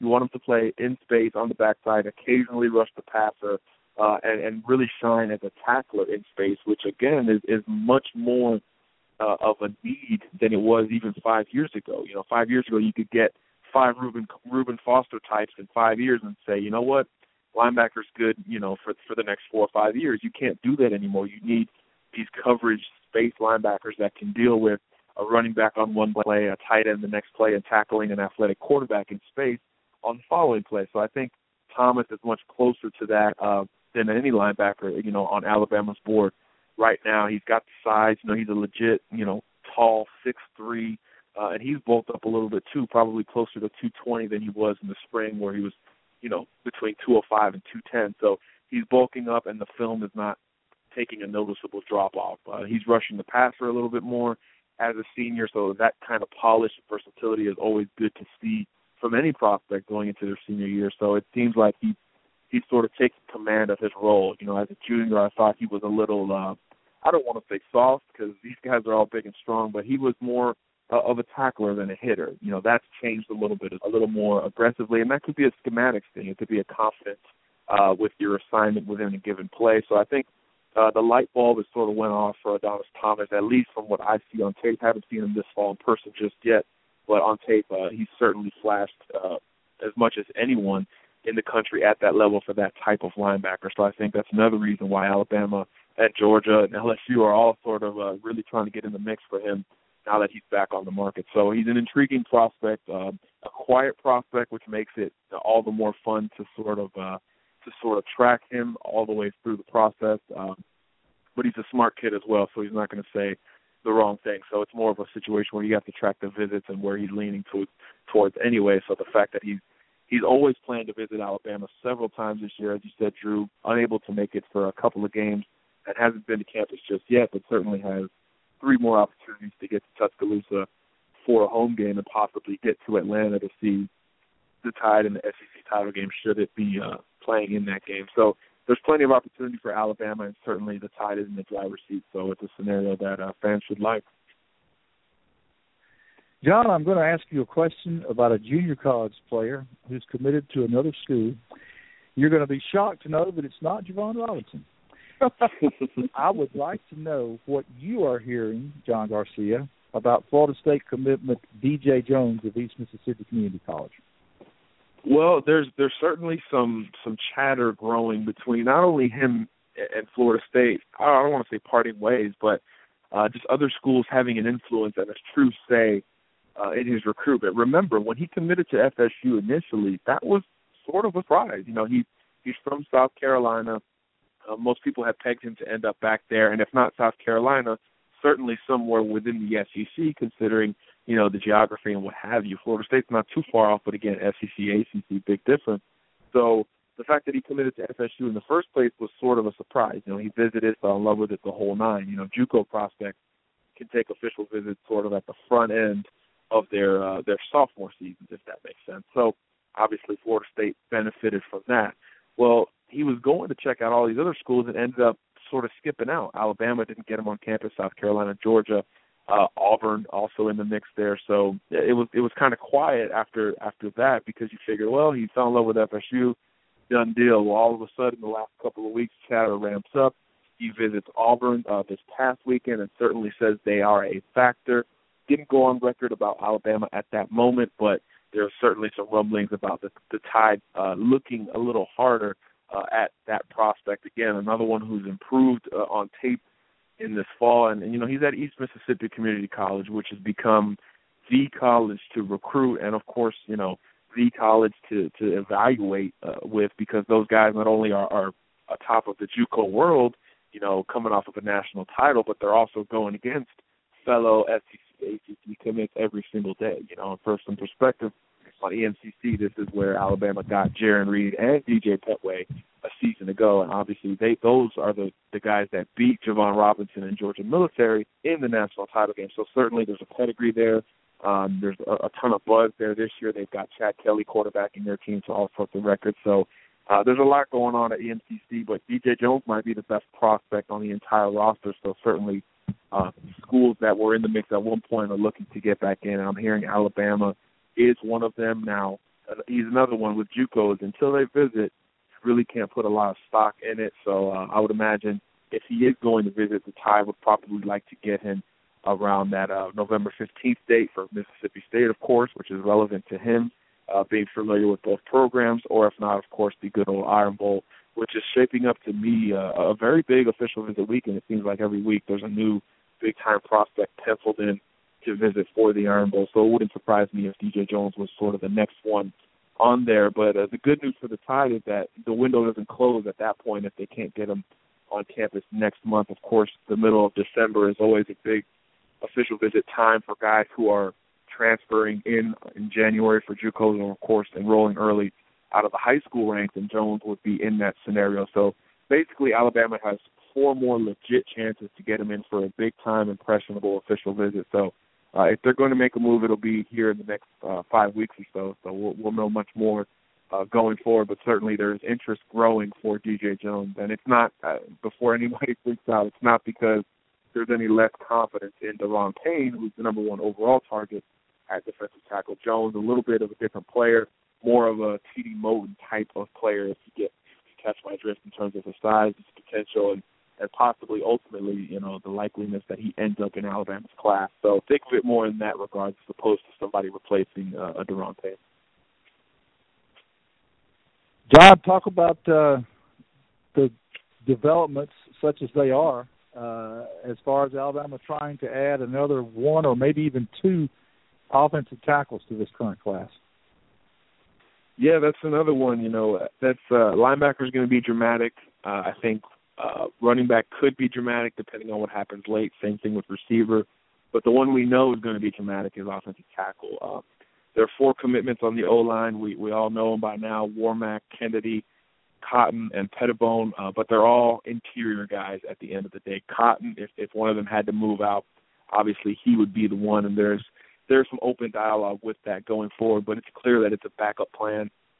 The ideal scenario would be to bring in 1 or 2 of the top, really the only offensive tackles left on the board. I think we can all assume that Martez Ivey, that scenario is out of the window. It's really, clearly an Auburn-Florida battle, another one where it will be interesting to see the Muschamp fall out there. The Tigers could certainly benefit from that. And then, of course, Drew Richmond, one of the other top initial targets, seems really solid to Ole Miss. I think he's visiting Tennessee this coming weekend. So there's other schools that could get him on campus in Alabama. The overwhelming feeling is that he's going to Ole Miss. And if he doesn't go to Ole Miss, where he's recruiting his tail off right now, Tennessee would probably be that second school. So Alabama never really running better than third for him all the way through the process. So as it usually goes, you sort of move on from those guys. You don't stop recruiting them, but you certainly don't put as many resources into those guys. So that leaves the emerging target, which is Matt Womack, the LSU commitment, ironically from Mississippi,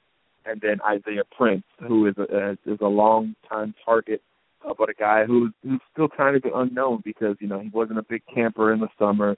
He didn't go to all these splash events, and he plays on Saturdays more times than not now, so he's not even able to make a ton of visits outside of going to, Maryland, which is right around the corner from his house. So he's the unknown, and it's not his ranking or anything. He's a Scout 100 guy ranked way higher than Womack, but he's just not in the news as much because he physically cannot be in the news except for, narrowing down his list and stuff like that, and he's done so. He's got a Final Four, Florida, Alabama, which were listed as co-leaders, and then Ohio State in there as sort of a dark horse, and then the local option, Maryland, certainly in the mix, in the school he's clearly more familiar with.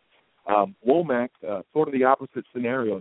Prince is taking it real slow because he hasn't been able to get to any of these schools, and he'll make his official visit to Alabama in the middle of January. So 2 weeks before signing day, he'll make that official visit, and it's the only official visit he has scheduled. So I think that tells you a lot about where Prince is at right now and the priority Alabama has made him, and the fact that they've already got that official penciled in and have had it so for 2 or 3 weeks now.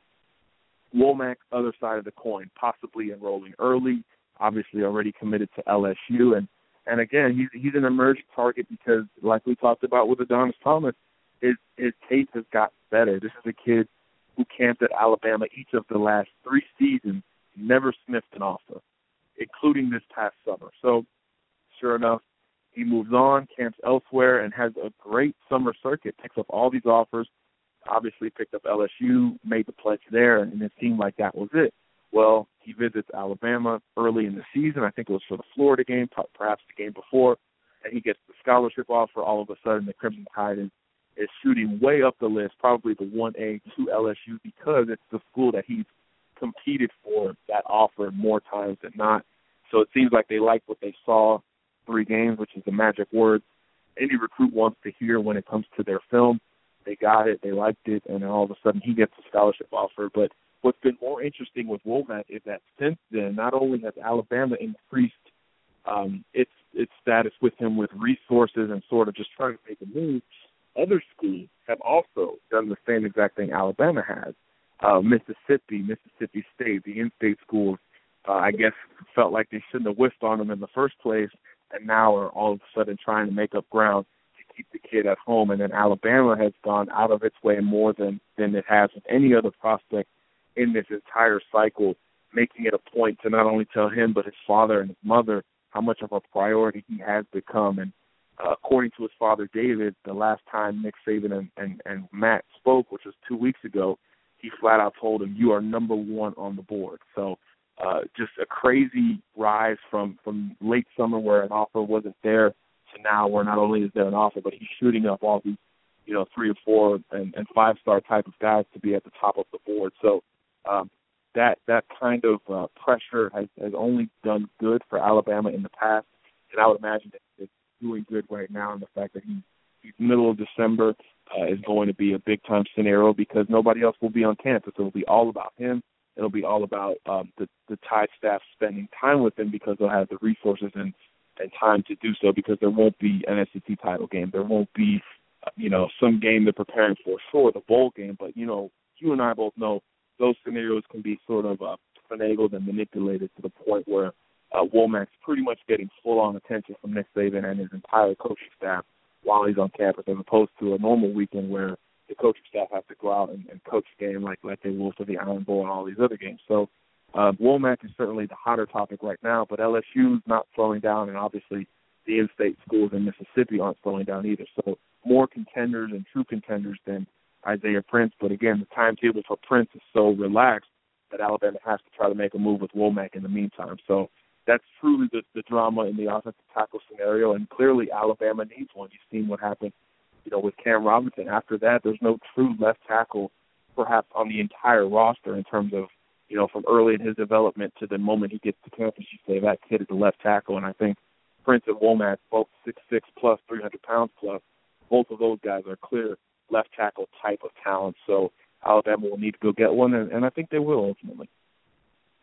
Well, John, and I want to ask another prospect who may be reclassified, and I'm probably going to butcher his name, but he visited for Texas A&M, and it's Chidi Okeke Valentine.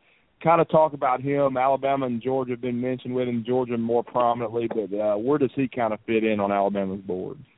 Yeah, he's the wrinkle. He's the true wild card because we don't even know what class he's going to be into. Right now, he's a 2016 kid. Right now, he's a 2016 kid. Background on him, family from Nigeria, so advanced in the classroom, as you see all across the board, really with everybody who's not from this country, which is sad. Anytime they come here, they always seem to be ahead of the game, ahead of the pace, and that could enable him to get out of high school as soon as this semester. You know, it could be that quick, but again, there's a lot of sort of jumble in between that scenario. Not only did he go from Nigeria to Miami, but now he's moved from Miami to Georgia. So not only are you dealing with credits from another country, but now you're dealing with credits from another state. So each state has its own graduation requirements. That is always a sort of a tricky scenario. Just ask Bo Scarborough. So the fact that he's in Georgia now makes it tougher to deal with. And, of course, in the meantime, it increases Georgia's stranglehold on his possible commitment. You know, the theory is that not only is he living with people who are more inclined to get him towards Georgia, but obviously location helps the Bulldogs in that scenario as well. The Florida State Seminoles were actually the initial leaders and perceived leaders for his commitment because another Nigerian import, Abdul Bello, in the class of 2015, very similar scenario from the same area in South Florida, committed to FSU this summer. Kiki Valentine was there that day, and it was sort of this assumed, okay, you know, you got one Nigerian projection, I'll bring in the other one next year, and they had grown close. So that was sort of the thought all along. Well, now the reclassification stuff came up. The numbers changed for Florida State. The numbers are still open for Alabama and Georgia. So that sort of puts those two SEC schools in the forefront, and then he moves. So that changes, you know, everything. That changes literally who he hears from every day, from who he's living with out in Georgia. So it all has changed. And, of course, as you said, Drew, he visited finally. He visited for the first time since the summer for the Texas A&M game. Enjoyed it, you know, standard visit. Not going to make a decision. And Alabama's hands are tied as well because, you know, until they know the reclassification scenario, how could you tell a kid that, hey, you know, you can't tell him you're good to go no matter what because you don't know what if he's in 2015. You can't tell him the same thing you're telling Matt Womack when both of those guys are very liable to jump on board at some point. So it gets really tricky on both sides of the coin for a guy like Okeke Valentine, but certainly a four-star guy in 2016 and a top 100 guy in 2016. Talent is there. Obviously, the mental pedigree is right there. The physical pedigree is something that needs to be developed, but it can be done in a short amount of time. You've seen it with the Quandra brothers. You've seen it with several scenarios over the last decade or so, and what college football has become. You recruit other Bjorn Warner, speaking of Florida State, a guy developed into a first-round draft pick in 3 years. So it's part of the game now. So Okeke Valentine would be a guy you bring in not like a Cam Robinson to play early, but to sit and develop so that you can have depth at the position, which is what you don't have now. So it's sort of a win-win in the end for Alabama to be in play for him. But again, Georgia probably a little bit more in the driver's seat right now. And then truly the classification issue is a big one. You know, it could make or break Alabama's interest. So I think the Tide would prefer if he was a 2016 guy, give them more time to make up whatever ground they need to. But, of course, Georgia would prefer him to be 2015 to get him in and have him influence to sort of just keep the ball rolling and stay in Georgia, which is a little easier to comprehend for a guy like that. So he's certainly in the mix somewhere. We just don't know how high because of that reclassification question. And I'm told we'll know in the next month or so. So basically the high school season will end here in the next few weeks for his program. You know, I know in Alabama they're 1 week away from wrapping this whole thing up in the regular season. So after that, it'll sort of hit the next phase, which is a complicated one in Georgia because he's at a very, very small school. So that makes it even more difficult to sort of project. But I'm told before the Christmas break, we'll know a lot more about his chances to make it into 2015, which is what he wants to do. He wants to sort of get the ball rolling and get to college already, which you can obviously understand from a guy dealing with so much turnover and moving all the time. So it'll be interesting regardless of where he ends up, but certainly he'll be a factor with Alabama either way. But, of course, the scenario for him to get to Tuscaloosa permanently would be if he was 2016. John, obviously, both young men had excellent visits to Tuscaloosa recently. That being said, what are the realistic chances of Alabama signing either C.C. Jefferson or Byron Cowart? Yeah, great question, CC. I think we overreacted. Not we, because I didn't, but I think the general industry overreacted to each guy the wrong way. So, for instance, a lot of people after that visit said, you know what, Byron Cowart, Bama made a huge move, possibly number one for him right now. And to me, it couldn't be further than the truth. I've always viewed him sort of in that Drew Richmond category, where Alabama has done all it could do to get to the top of his list. But some guys, it's just not going to happen. It's not going to happen for Drew Richmond. He's from Memphis, and Tennessee's right there as well. So Ole Miss, Tennessee are going to be in the driver's seat all the way through. Byron Cowart, this is a lifelong Gators fan that has wanted to, if he wants to leave the area, he wants to leave the area to like Oregon or USC. There was going to be no in-between. So Alabama obviously falls in between. I know it's not a lack of effort to get it in that regard to roll the dice to change the original plan. And I think Cowart is that type of kid. That's why he sort of fluctuated with his decision scenario so many times. He has seemed ready to make his commitment about 4 or 5 times in the process, and every single one of those stages would have ended up with him becoming a Florida Gator. Now, the only thing holding him back now, in my opinion, is obviously the coaching staff. It's not the program. The kid's a Gator through and through. He's always liked them. Same thing for C.C. Jefferson.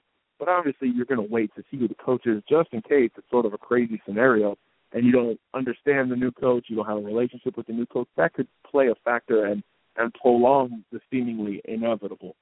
So I think Alabama, again, did all it could. You know, it was the whole 9 yards, red carpet treatment, breakfast at Saban's on Sunday, the whole 9 with that, and he was thoroughly impressed with it. But I think the reaction from the industry has been so gaudy and positive that it's overblown. I don't think Alabama has climbed to a higher spot than number 2 at the absolute best for Byron Cowart. And I say that because Florida State is probably the most likely school he'll end up with if he doesn't end up at Florida, which, again, would be a major upset in my opinion. So I think Florida State 1 and 1A, and then possibly a random West Coast school could be number 2, and then Alabama's fighting to get to that spot with Byron. Now with CC, I thought it was the other way around. The returns were sort of status quo as opposed to really positive like they were for Cowart. And I think that was overblown as well. I think CC has always held Alabama in very high regard. I think the Tide has been number 2 for him for a very, very long time, again, behind the Florida Gators because of that same situation that Cowart is in with his fandom and his long-time stance with the program. He's publicly backed Will Muschamp as much as possible because, you know, as he gets closer to adulthood, that's the coach he resonates with and likens to the University of Florida, which is his school of choice, you know, before he was a recruit. So those things factor in, I think, more than people realize. This isn't a casual, I rooted for Florida just because. I was a big-time Gator fan all the way through and through. So I think the Gators have long had the lead for CC as well. But I think Alabama's been number 2 for him for a while. You know, he's visited much more than Byron Cowart has, so his reactions aren't going to be as, surprising as a guy like Cowart, who has only visited, I think, 1 time. So his impression was certainly more open to change than a guy like CC. CC, it's more about the coaching staff. It's more about developing the relationship. It's more about spending time with the players as opposed to Byron, where it's more about the facilities. It's sort of the almost an initial impression for a guy like that. So I just think the goal of each visit was so different that the reaction was going to be overblown either way for both of them. So I think that's the scenario. I think Alabama's in a very good position for C.C. Jefferson. I think they're still at a strong number 2. Ole Miss was sort of a trendy pick, and I think that's what people did with C.C. When he visited Ole Miss for the Alabama game, just like they're doing with Byron right now, sort of shooting him right up the list because it was a very impressionable, happy time type of visit. And I think, that day, sure, if you would have asked CC that Sunday, who was the school he's most likely to commit to, if he was being honest, he probably would have said Ole Miss. But now 3 and 4 weeks later, it's time to decompress and sort of get back down to earth. Even with the Alabama official in his rear view, I think it goes back down to where it should have been in the first place, with Florida number 1, Alabama 2, and then Ole Miss fighting to be in that third spot. But again, Florida State is another school looming for C.C. Jefferson, just like it is for Byron Cowart. LSU in the mix somewhere as well. So I think Alabama stayed exactly where they were entering the visit for both of those guys. Cowart probably number 3, Jefferson probably number 2. So certainly they have a shot at each guy, and there's some talk about Cowart wanting to come back to Tuscaloosa, which would, of course, only increase that trend. But until those things happen, I don't think Alabama could feel like they're higher than number 2 or 3 for Cowart. So a little overblown by the industry, which happens at times. It was sort of a slow weekend. There were only 2 official visitors on campus, but I think Alabama didn't hurt their stock for either guy, but they didn't help it as much as maybe it seemed in Cowart's case, and they didn't hurt it as much as it seemed for Jefferson's case. So they're in a good position for both, and they'll make a run at both no matter what. Also wanted to ask you, John, since you mentioned Florida State and how they've kind of jumped in on some guys here late, relatively late. Alabama for a while was looking really, really, really good for Kendall Sheffield, but it appears now that the track star / cornerback Tony Brown clone from Texas may be leaning Tallahassee's way. Well, this is where it gets really interesting, because defensive back is a scenario for both Florida State and Alabama where, if you're going to add a Kendall Sheffield, you have to worry about guys who are already on the commitment list, seeing that number 1 corner on Scout.com joining your commitment list and saying, well, let me take a step back here. So that's where it gets really interesting for both Florida State and Alabama, because Alabama's already got 6 committed. Florida State got a good group now, and they're about to add to it most likely on Friday with another 5-star type of guy in Tavares McFadden. So, and then they have other in-state priorities as well. Devontae Davis, another one to keep an eye on for the Seminoles. So let's say both of those guys jump on board to FSU, and all of a sudden both Bama and FSU have a stockpile of defensive backs.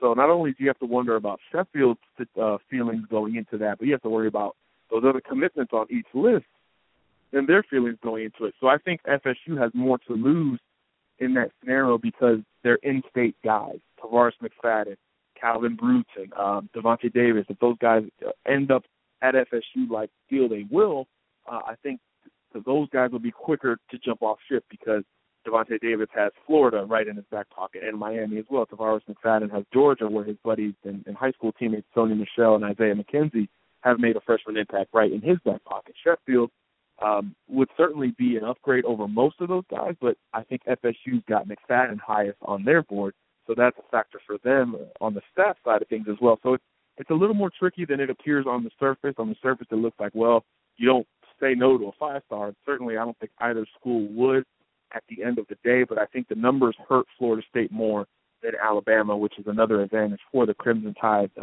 Then there's several other ones as well. One, the timing. Sheffield took his official visit to Florida State for the Notre Dame game, which obviously anybody who would have been at that game, unbelievable atmosphere, crazy dramatic scenario at the end of the game, much like it was for Ole Miss and Bama, which is why people thought C.C. Jefferson was ready to commit to the Rebels. People probably thought Sheffield was ready to be a Seminole that day, but those kids are calculated, they're 5-stars, and they know they have to go through the entire process. Now, Sheffield couldn't be more opposite to C.C. in terms of how vocal he is, but he knows that he's got to go through the whole thing, and then track helps FSU as well. Florida State's won national titles in track, Alabama looking to get to that point, and certainly they've established the potential to be like that with Tony Brown and Marlon Humphrey of late, which could help them in the end. So it could end up being a back and forth between the two, but the timing favors Alabama. He's going to make that visit in December as opposed to mid-October. The scenario with the numbers, I think, benefits Alabama because Tide, in theory, would be more willing to lose an out-of-state guy than FSU would be willing to lose an in-state guy. And it would be multiple in-state guys that FSU would have at risk as opposed to Alabama, where it would be, the prospects are from Tennessee, Georgia, New Jersey, So Texas, so that's where it differs. And then that sort of connection favors Alabama because the whole Texas sprinter corner thing, you know, that's Tony Brown in a nutshell. And it happens to be the kid that he looks up to the most. You know, after Tony Brown beat him 2 years ago, he said, well, I've never lost a race, so why am I losing the race to this guy? And all of a sudden he ends up being a 5-star corner on the back end, and then Sheffield ends up doing the same exact thing. So he's only a year younger. So I wouldn't say he looks up to Tony, but he certainly, they track each other, if that makes sense. And they actually talk a lot and have talked a lot since Tony ended up at Alabama at the opening. Kendall was very honest, you know, for a brief moment about just sort of, you know, talking trash to him and picking his brain when he did make it to Tuscaloosa. And remember, he visited right after the opening where it was overwhelmingly positive. So Alabama has plenty going for it with Kendall Sheffield, the timing, the numbers, the connection, and then track. You know, that it's something that, you know, Nick Saban has in his back pocket. He learned from the Marlon Humphrey, Tony Brown scenario that you need to lay out track sooner rather than later with all of these guys and truly embrace it as a major factor in the recruitment. And I think he's done a good job of that with Sheffield and his family. And then, of course, you've got this Texas late game scenario that Alabama's been able to pull these last few years. Ashawn Robinson in 2013, Tony Brown in 2014. Kendall Sheffield seems like the next domino to fall for Alabama. So I think, you know, again, official visits are supposed to be amazing. They are literally paid trip for you to go have the best 2 days of your recruiting life. And that happens 5 times a year for all these senior recruits. So I think it was the first one for Kendall. He liked it. His family liked it. But again, anytime those kids leave campus as uncommitted recruits, it benefits the next school that is able to host them for an official visit because eventually the spectrum will all condense and they'll all appear to be similar. So your initial thoughts on each school and your evaluation of each school become more paramount because all the visits were awesome. All of them had great atmospheres. All of the fans were great. You get where I'm going with it. So the initial evaluation is the biggest one before the final one, and a lot of times they're very similar because everything in between gets sort of blurred and rubbed together. So I think that could be a scenario, again, where Alabama benefits from the Kendall Sheffield scenario, and it doesn't hurt that Texas A&M isn't as hot as they were a month ago. So there's a lot of things heading in the right direction for Alabama, and they'll have their shot to sort of close the deal a couple of weeks before he announces at the Under Armour game in January when he takes his official visit. And I could bet that his host is probably going to be some guy named Tony Brown. Very well said, John. And another kid to ask you about, he's just been tweeting tonight with Blake Barnett, who got to know him at the opening. I know he's been recruiting him behind the scenes. He's very hard to get into to talk to because his inner circle is tight. Doesn't do a lot of interviews, but do you?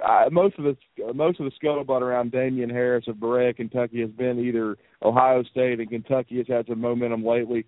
He's supposed to officially visit Alabama. Do you give Alabama much shot at Damian Harris? I think now that everything is playing out how it was supposed to with other running back recruits, and of course recently that means Patrick going to Florida State, I think it's sort of, even though it was predicted, I think the fact that it's now happened helps Alabama with Damian Harris. There's not a lot when it comes to running backs and when it comes to uncommitted running backs in the class of 2015. It was already a weak group compared to 2014. I looked yesterday, 9 5-star running backs in the class of 2014 on Scott.com, just one in 2015, and it's obviously Javon Robinson.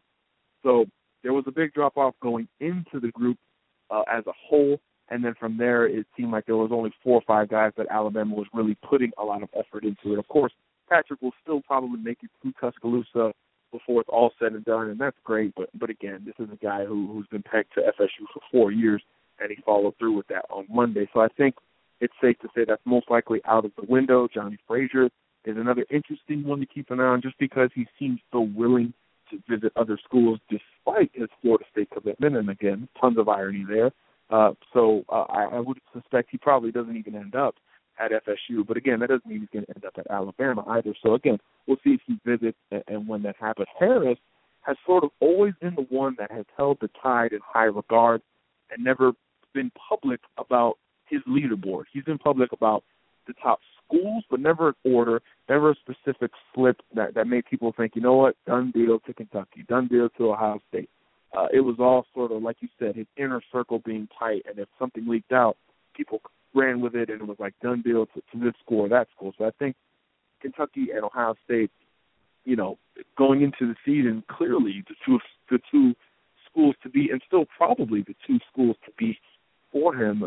But again, the availability in this class, and maybe Harris seeing that, you know, there's only one running back committed to Alabama right now, and he's probably the least talked about top 10 running back in the history of Scout.com and any recruiting service, and Desharius Flowers, because the guy is injured all the time. He doesn't have Twitter, a real Twitter at that, and he never seemed to do interviews because he doesn't like to do interviews, and he doesn't have a cell phone. Exactly. So all those things add up to being like you could almost forget that Alabama has a running back commitment right now, and then there's a whole other camp within that thinks he's never going to play running back at Alabama. So in terms of an outsider's Crimson Tide 2015 class, it seems more available than Florida State, which is already playing a big-time true freshman and has some young guys waiting in the wings, or even an Ohio State that is playing some true freshmen right now.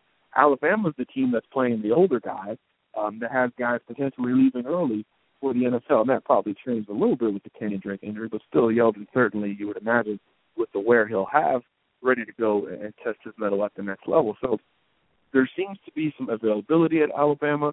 And then, of course, as you mentioned, Drew, Blake Barnett, I mean, he doesn't like to reveal a lot about his recruiting dealings, unlike Mekhi Brown, who will tell you everything. But he's working really hard on skill guys. This is what he wants, and receiver has been a scenario where it's worked out. You know, they feel really good about Calvin Ridley, and I'm told that there's no chance he ends up anywhere else.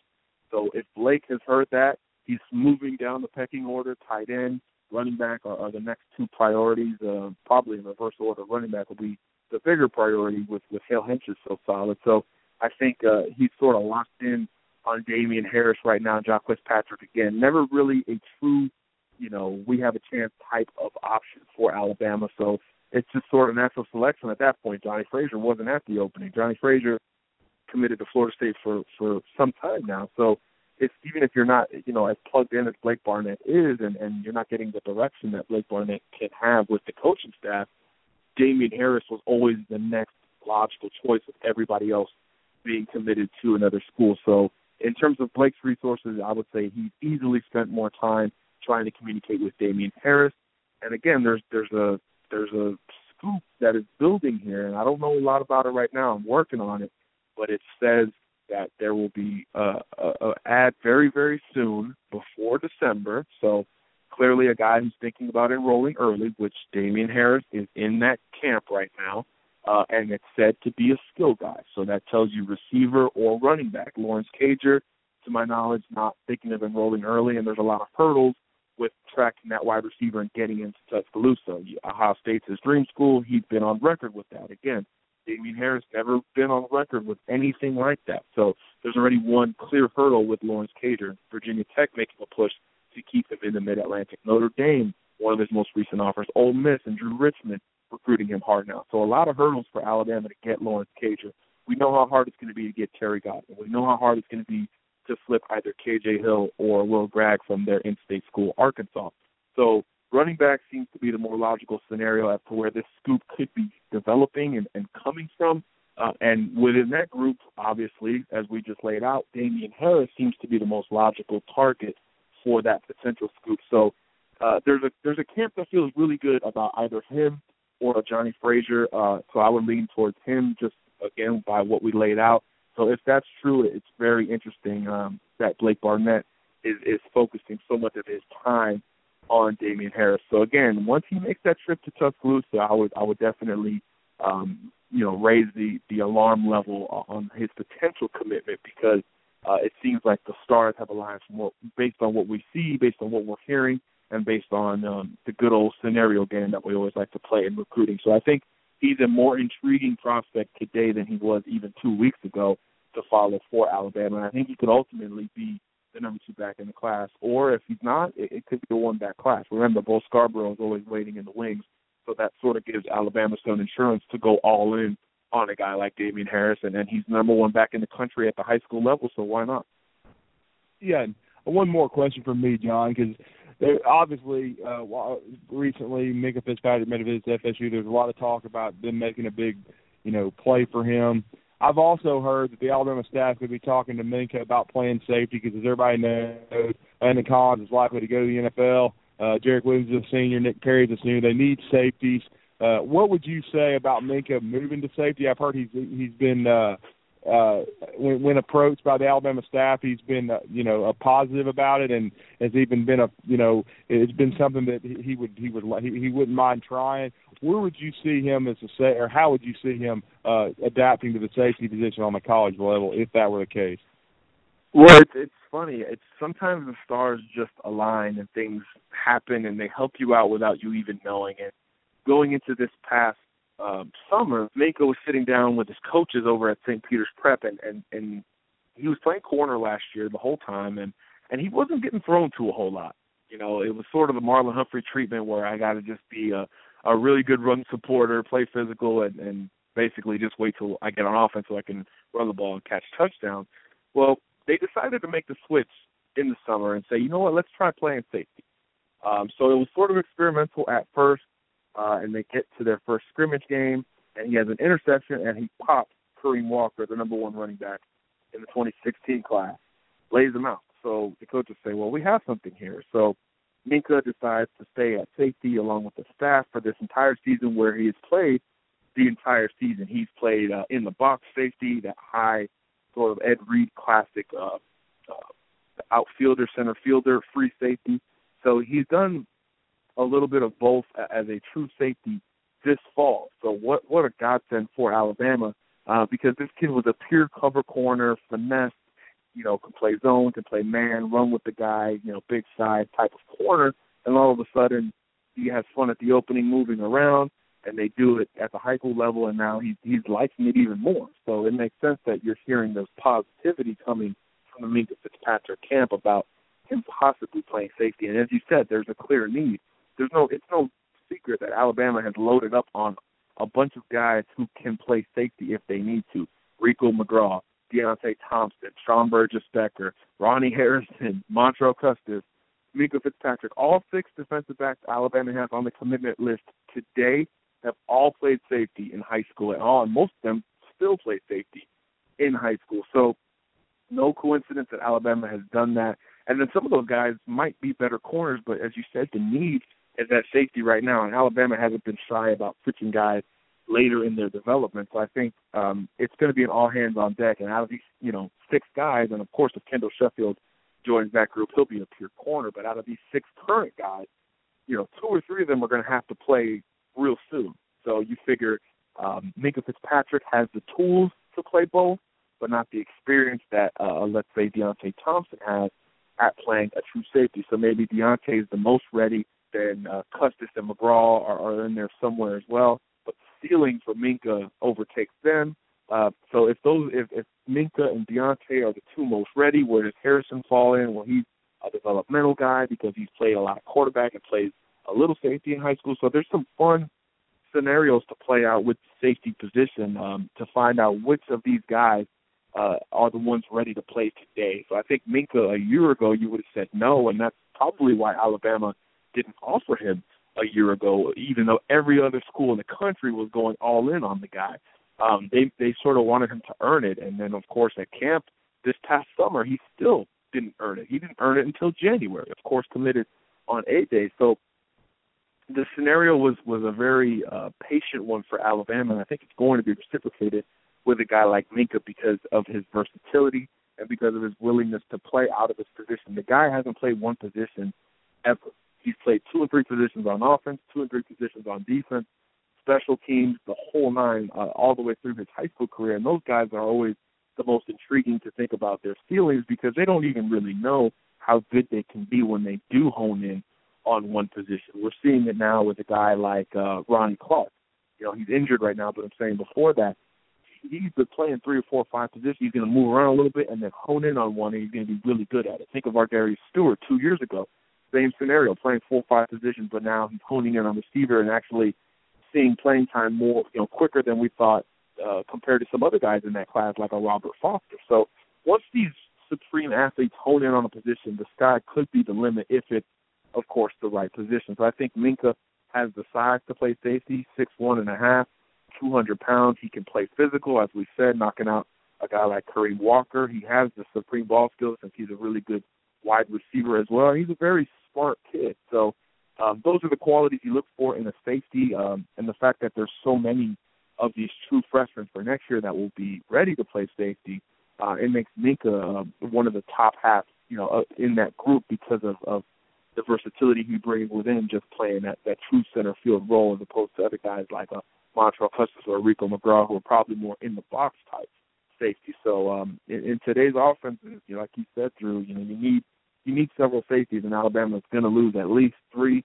So I think Minkah could end up being one of the true steals in the class for his ability to play safety, which is something nobody talked about even 2 and 3 months ago, much less today. So I think that's a very good point, and I think it could very well almost keep Minkah in Alabama's class as opposed to other schools saying, we're going to throw you at cover corner and let you go at that point. So it could end up helping Alabama because of the need and the immediate need at that position, as opposed to, again, if he goes to Florida State, he's going to have to sit a little bit. If he goes to South Carolina, he's going to have to sit a little bit. So I think it could end up being a blessing in disguise, just kind of like it was for him to get the late offer from Alabama, to want that offer a little more, and then obviously like it was for him to even play safety this year, which wasn't the plan going into the fall. So I think it's all sort of lining up for Minkah Fitzpatrick at Alabama.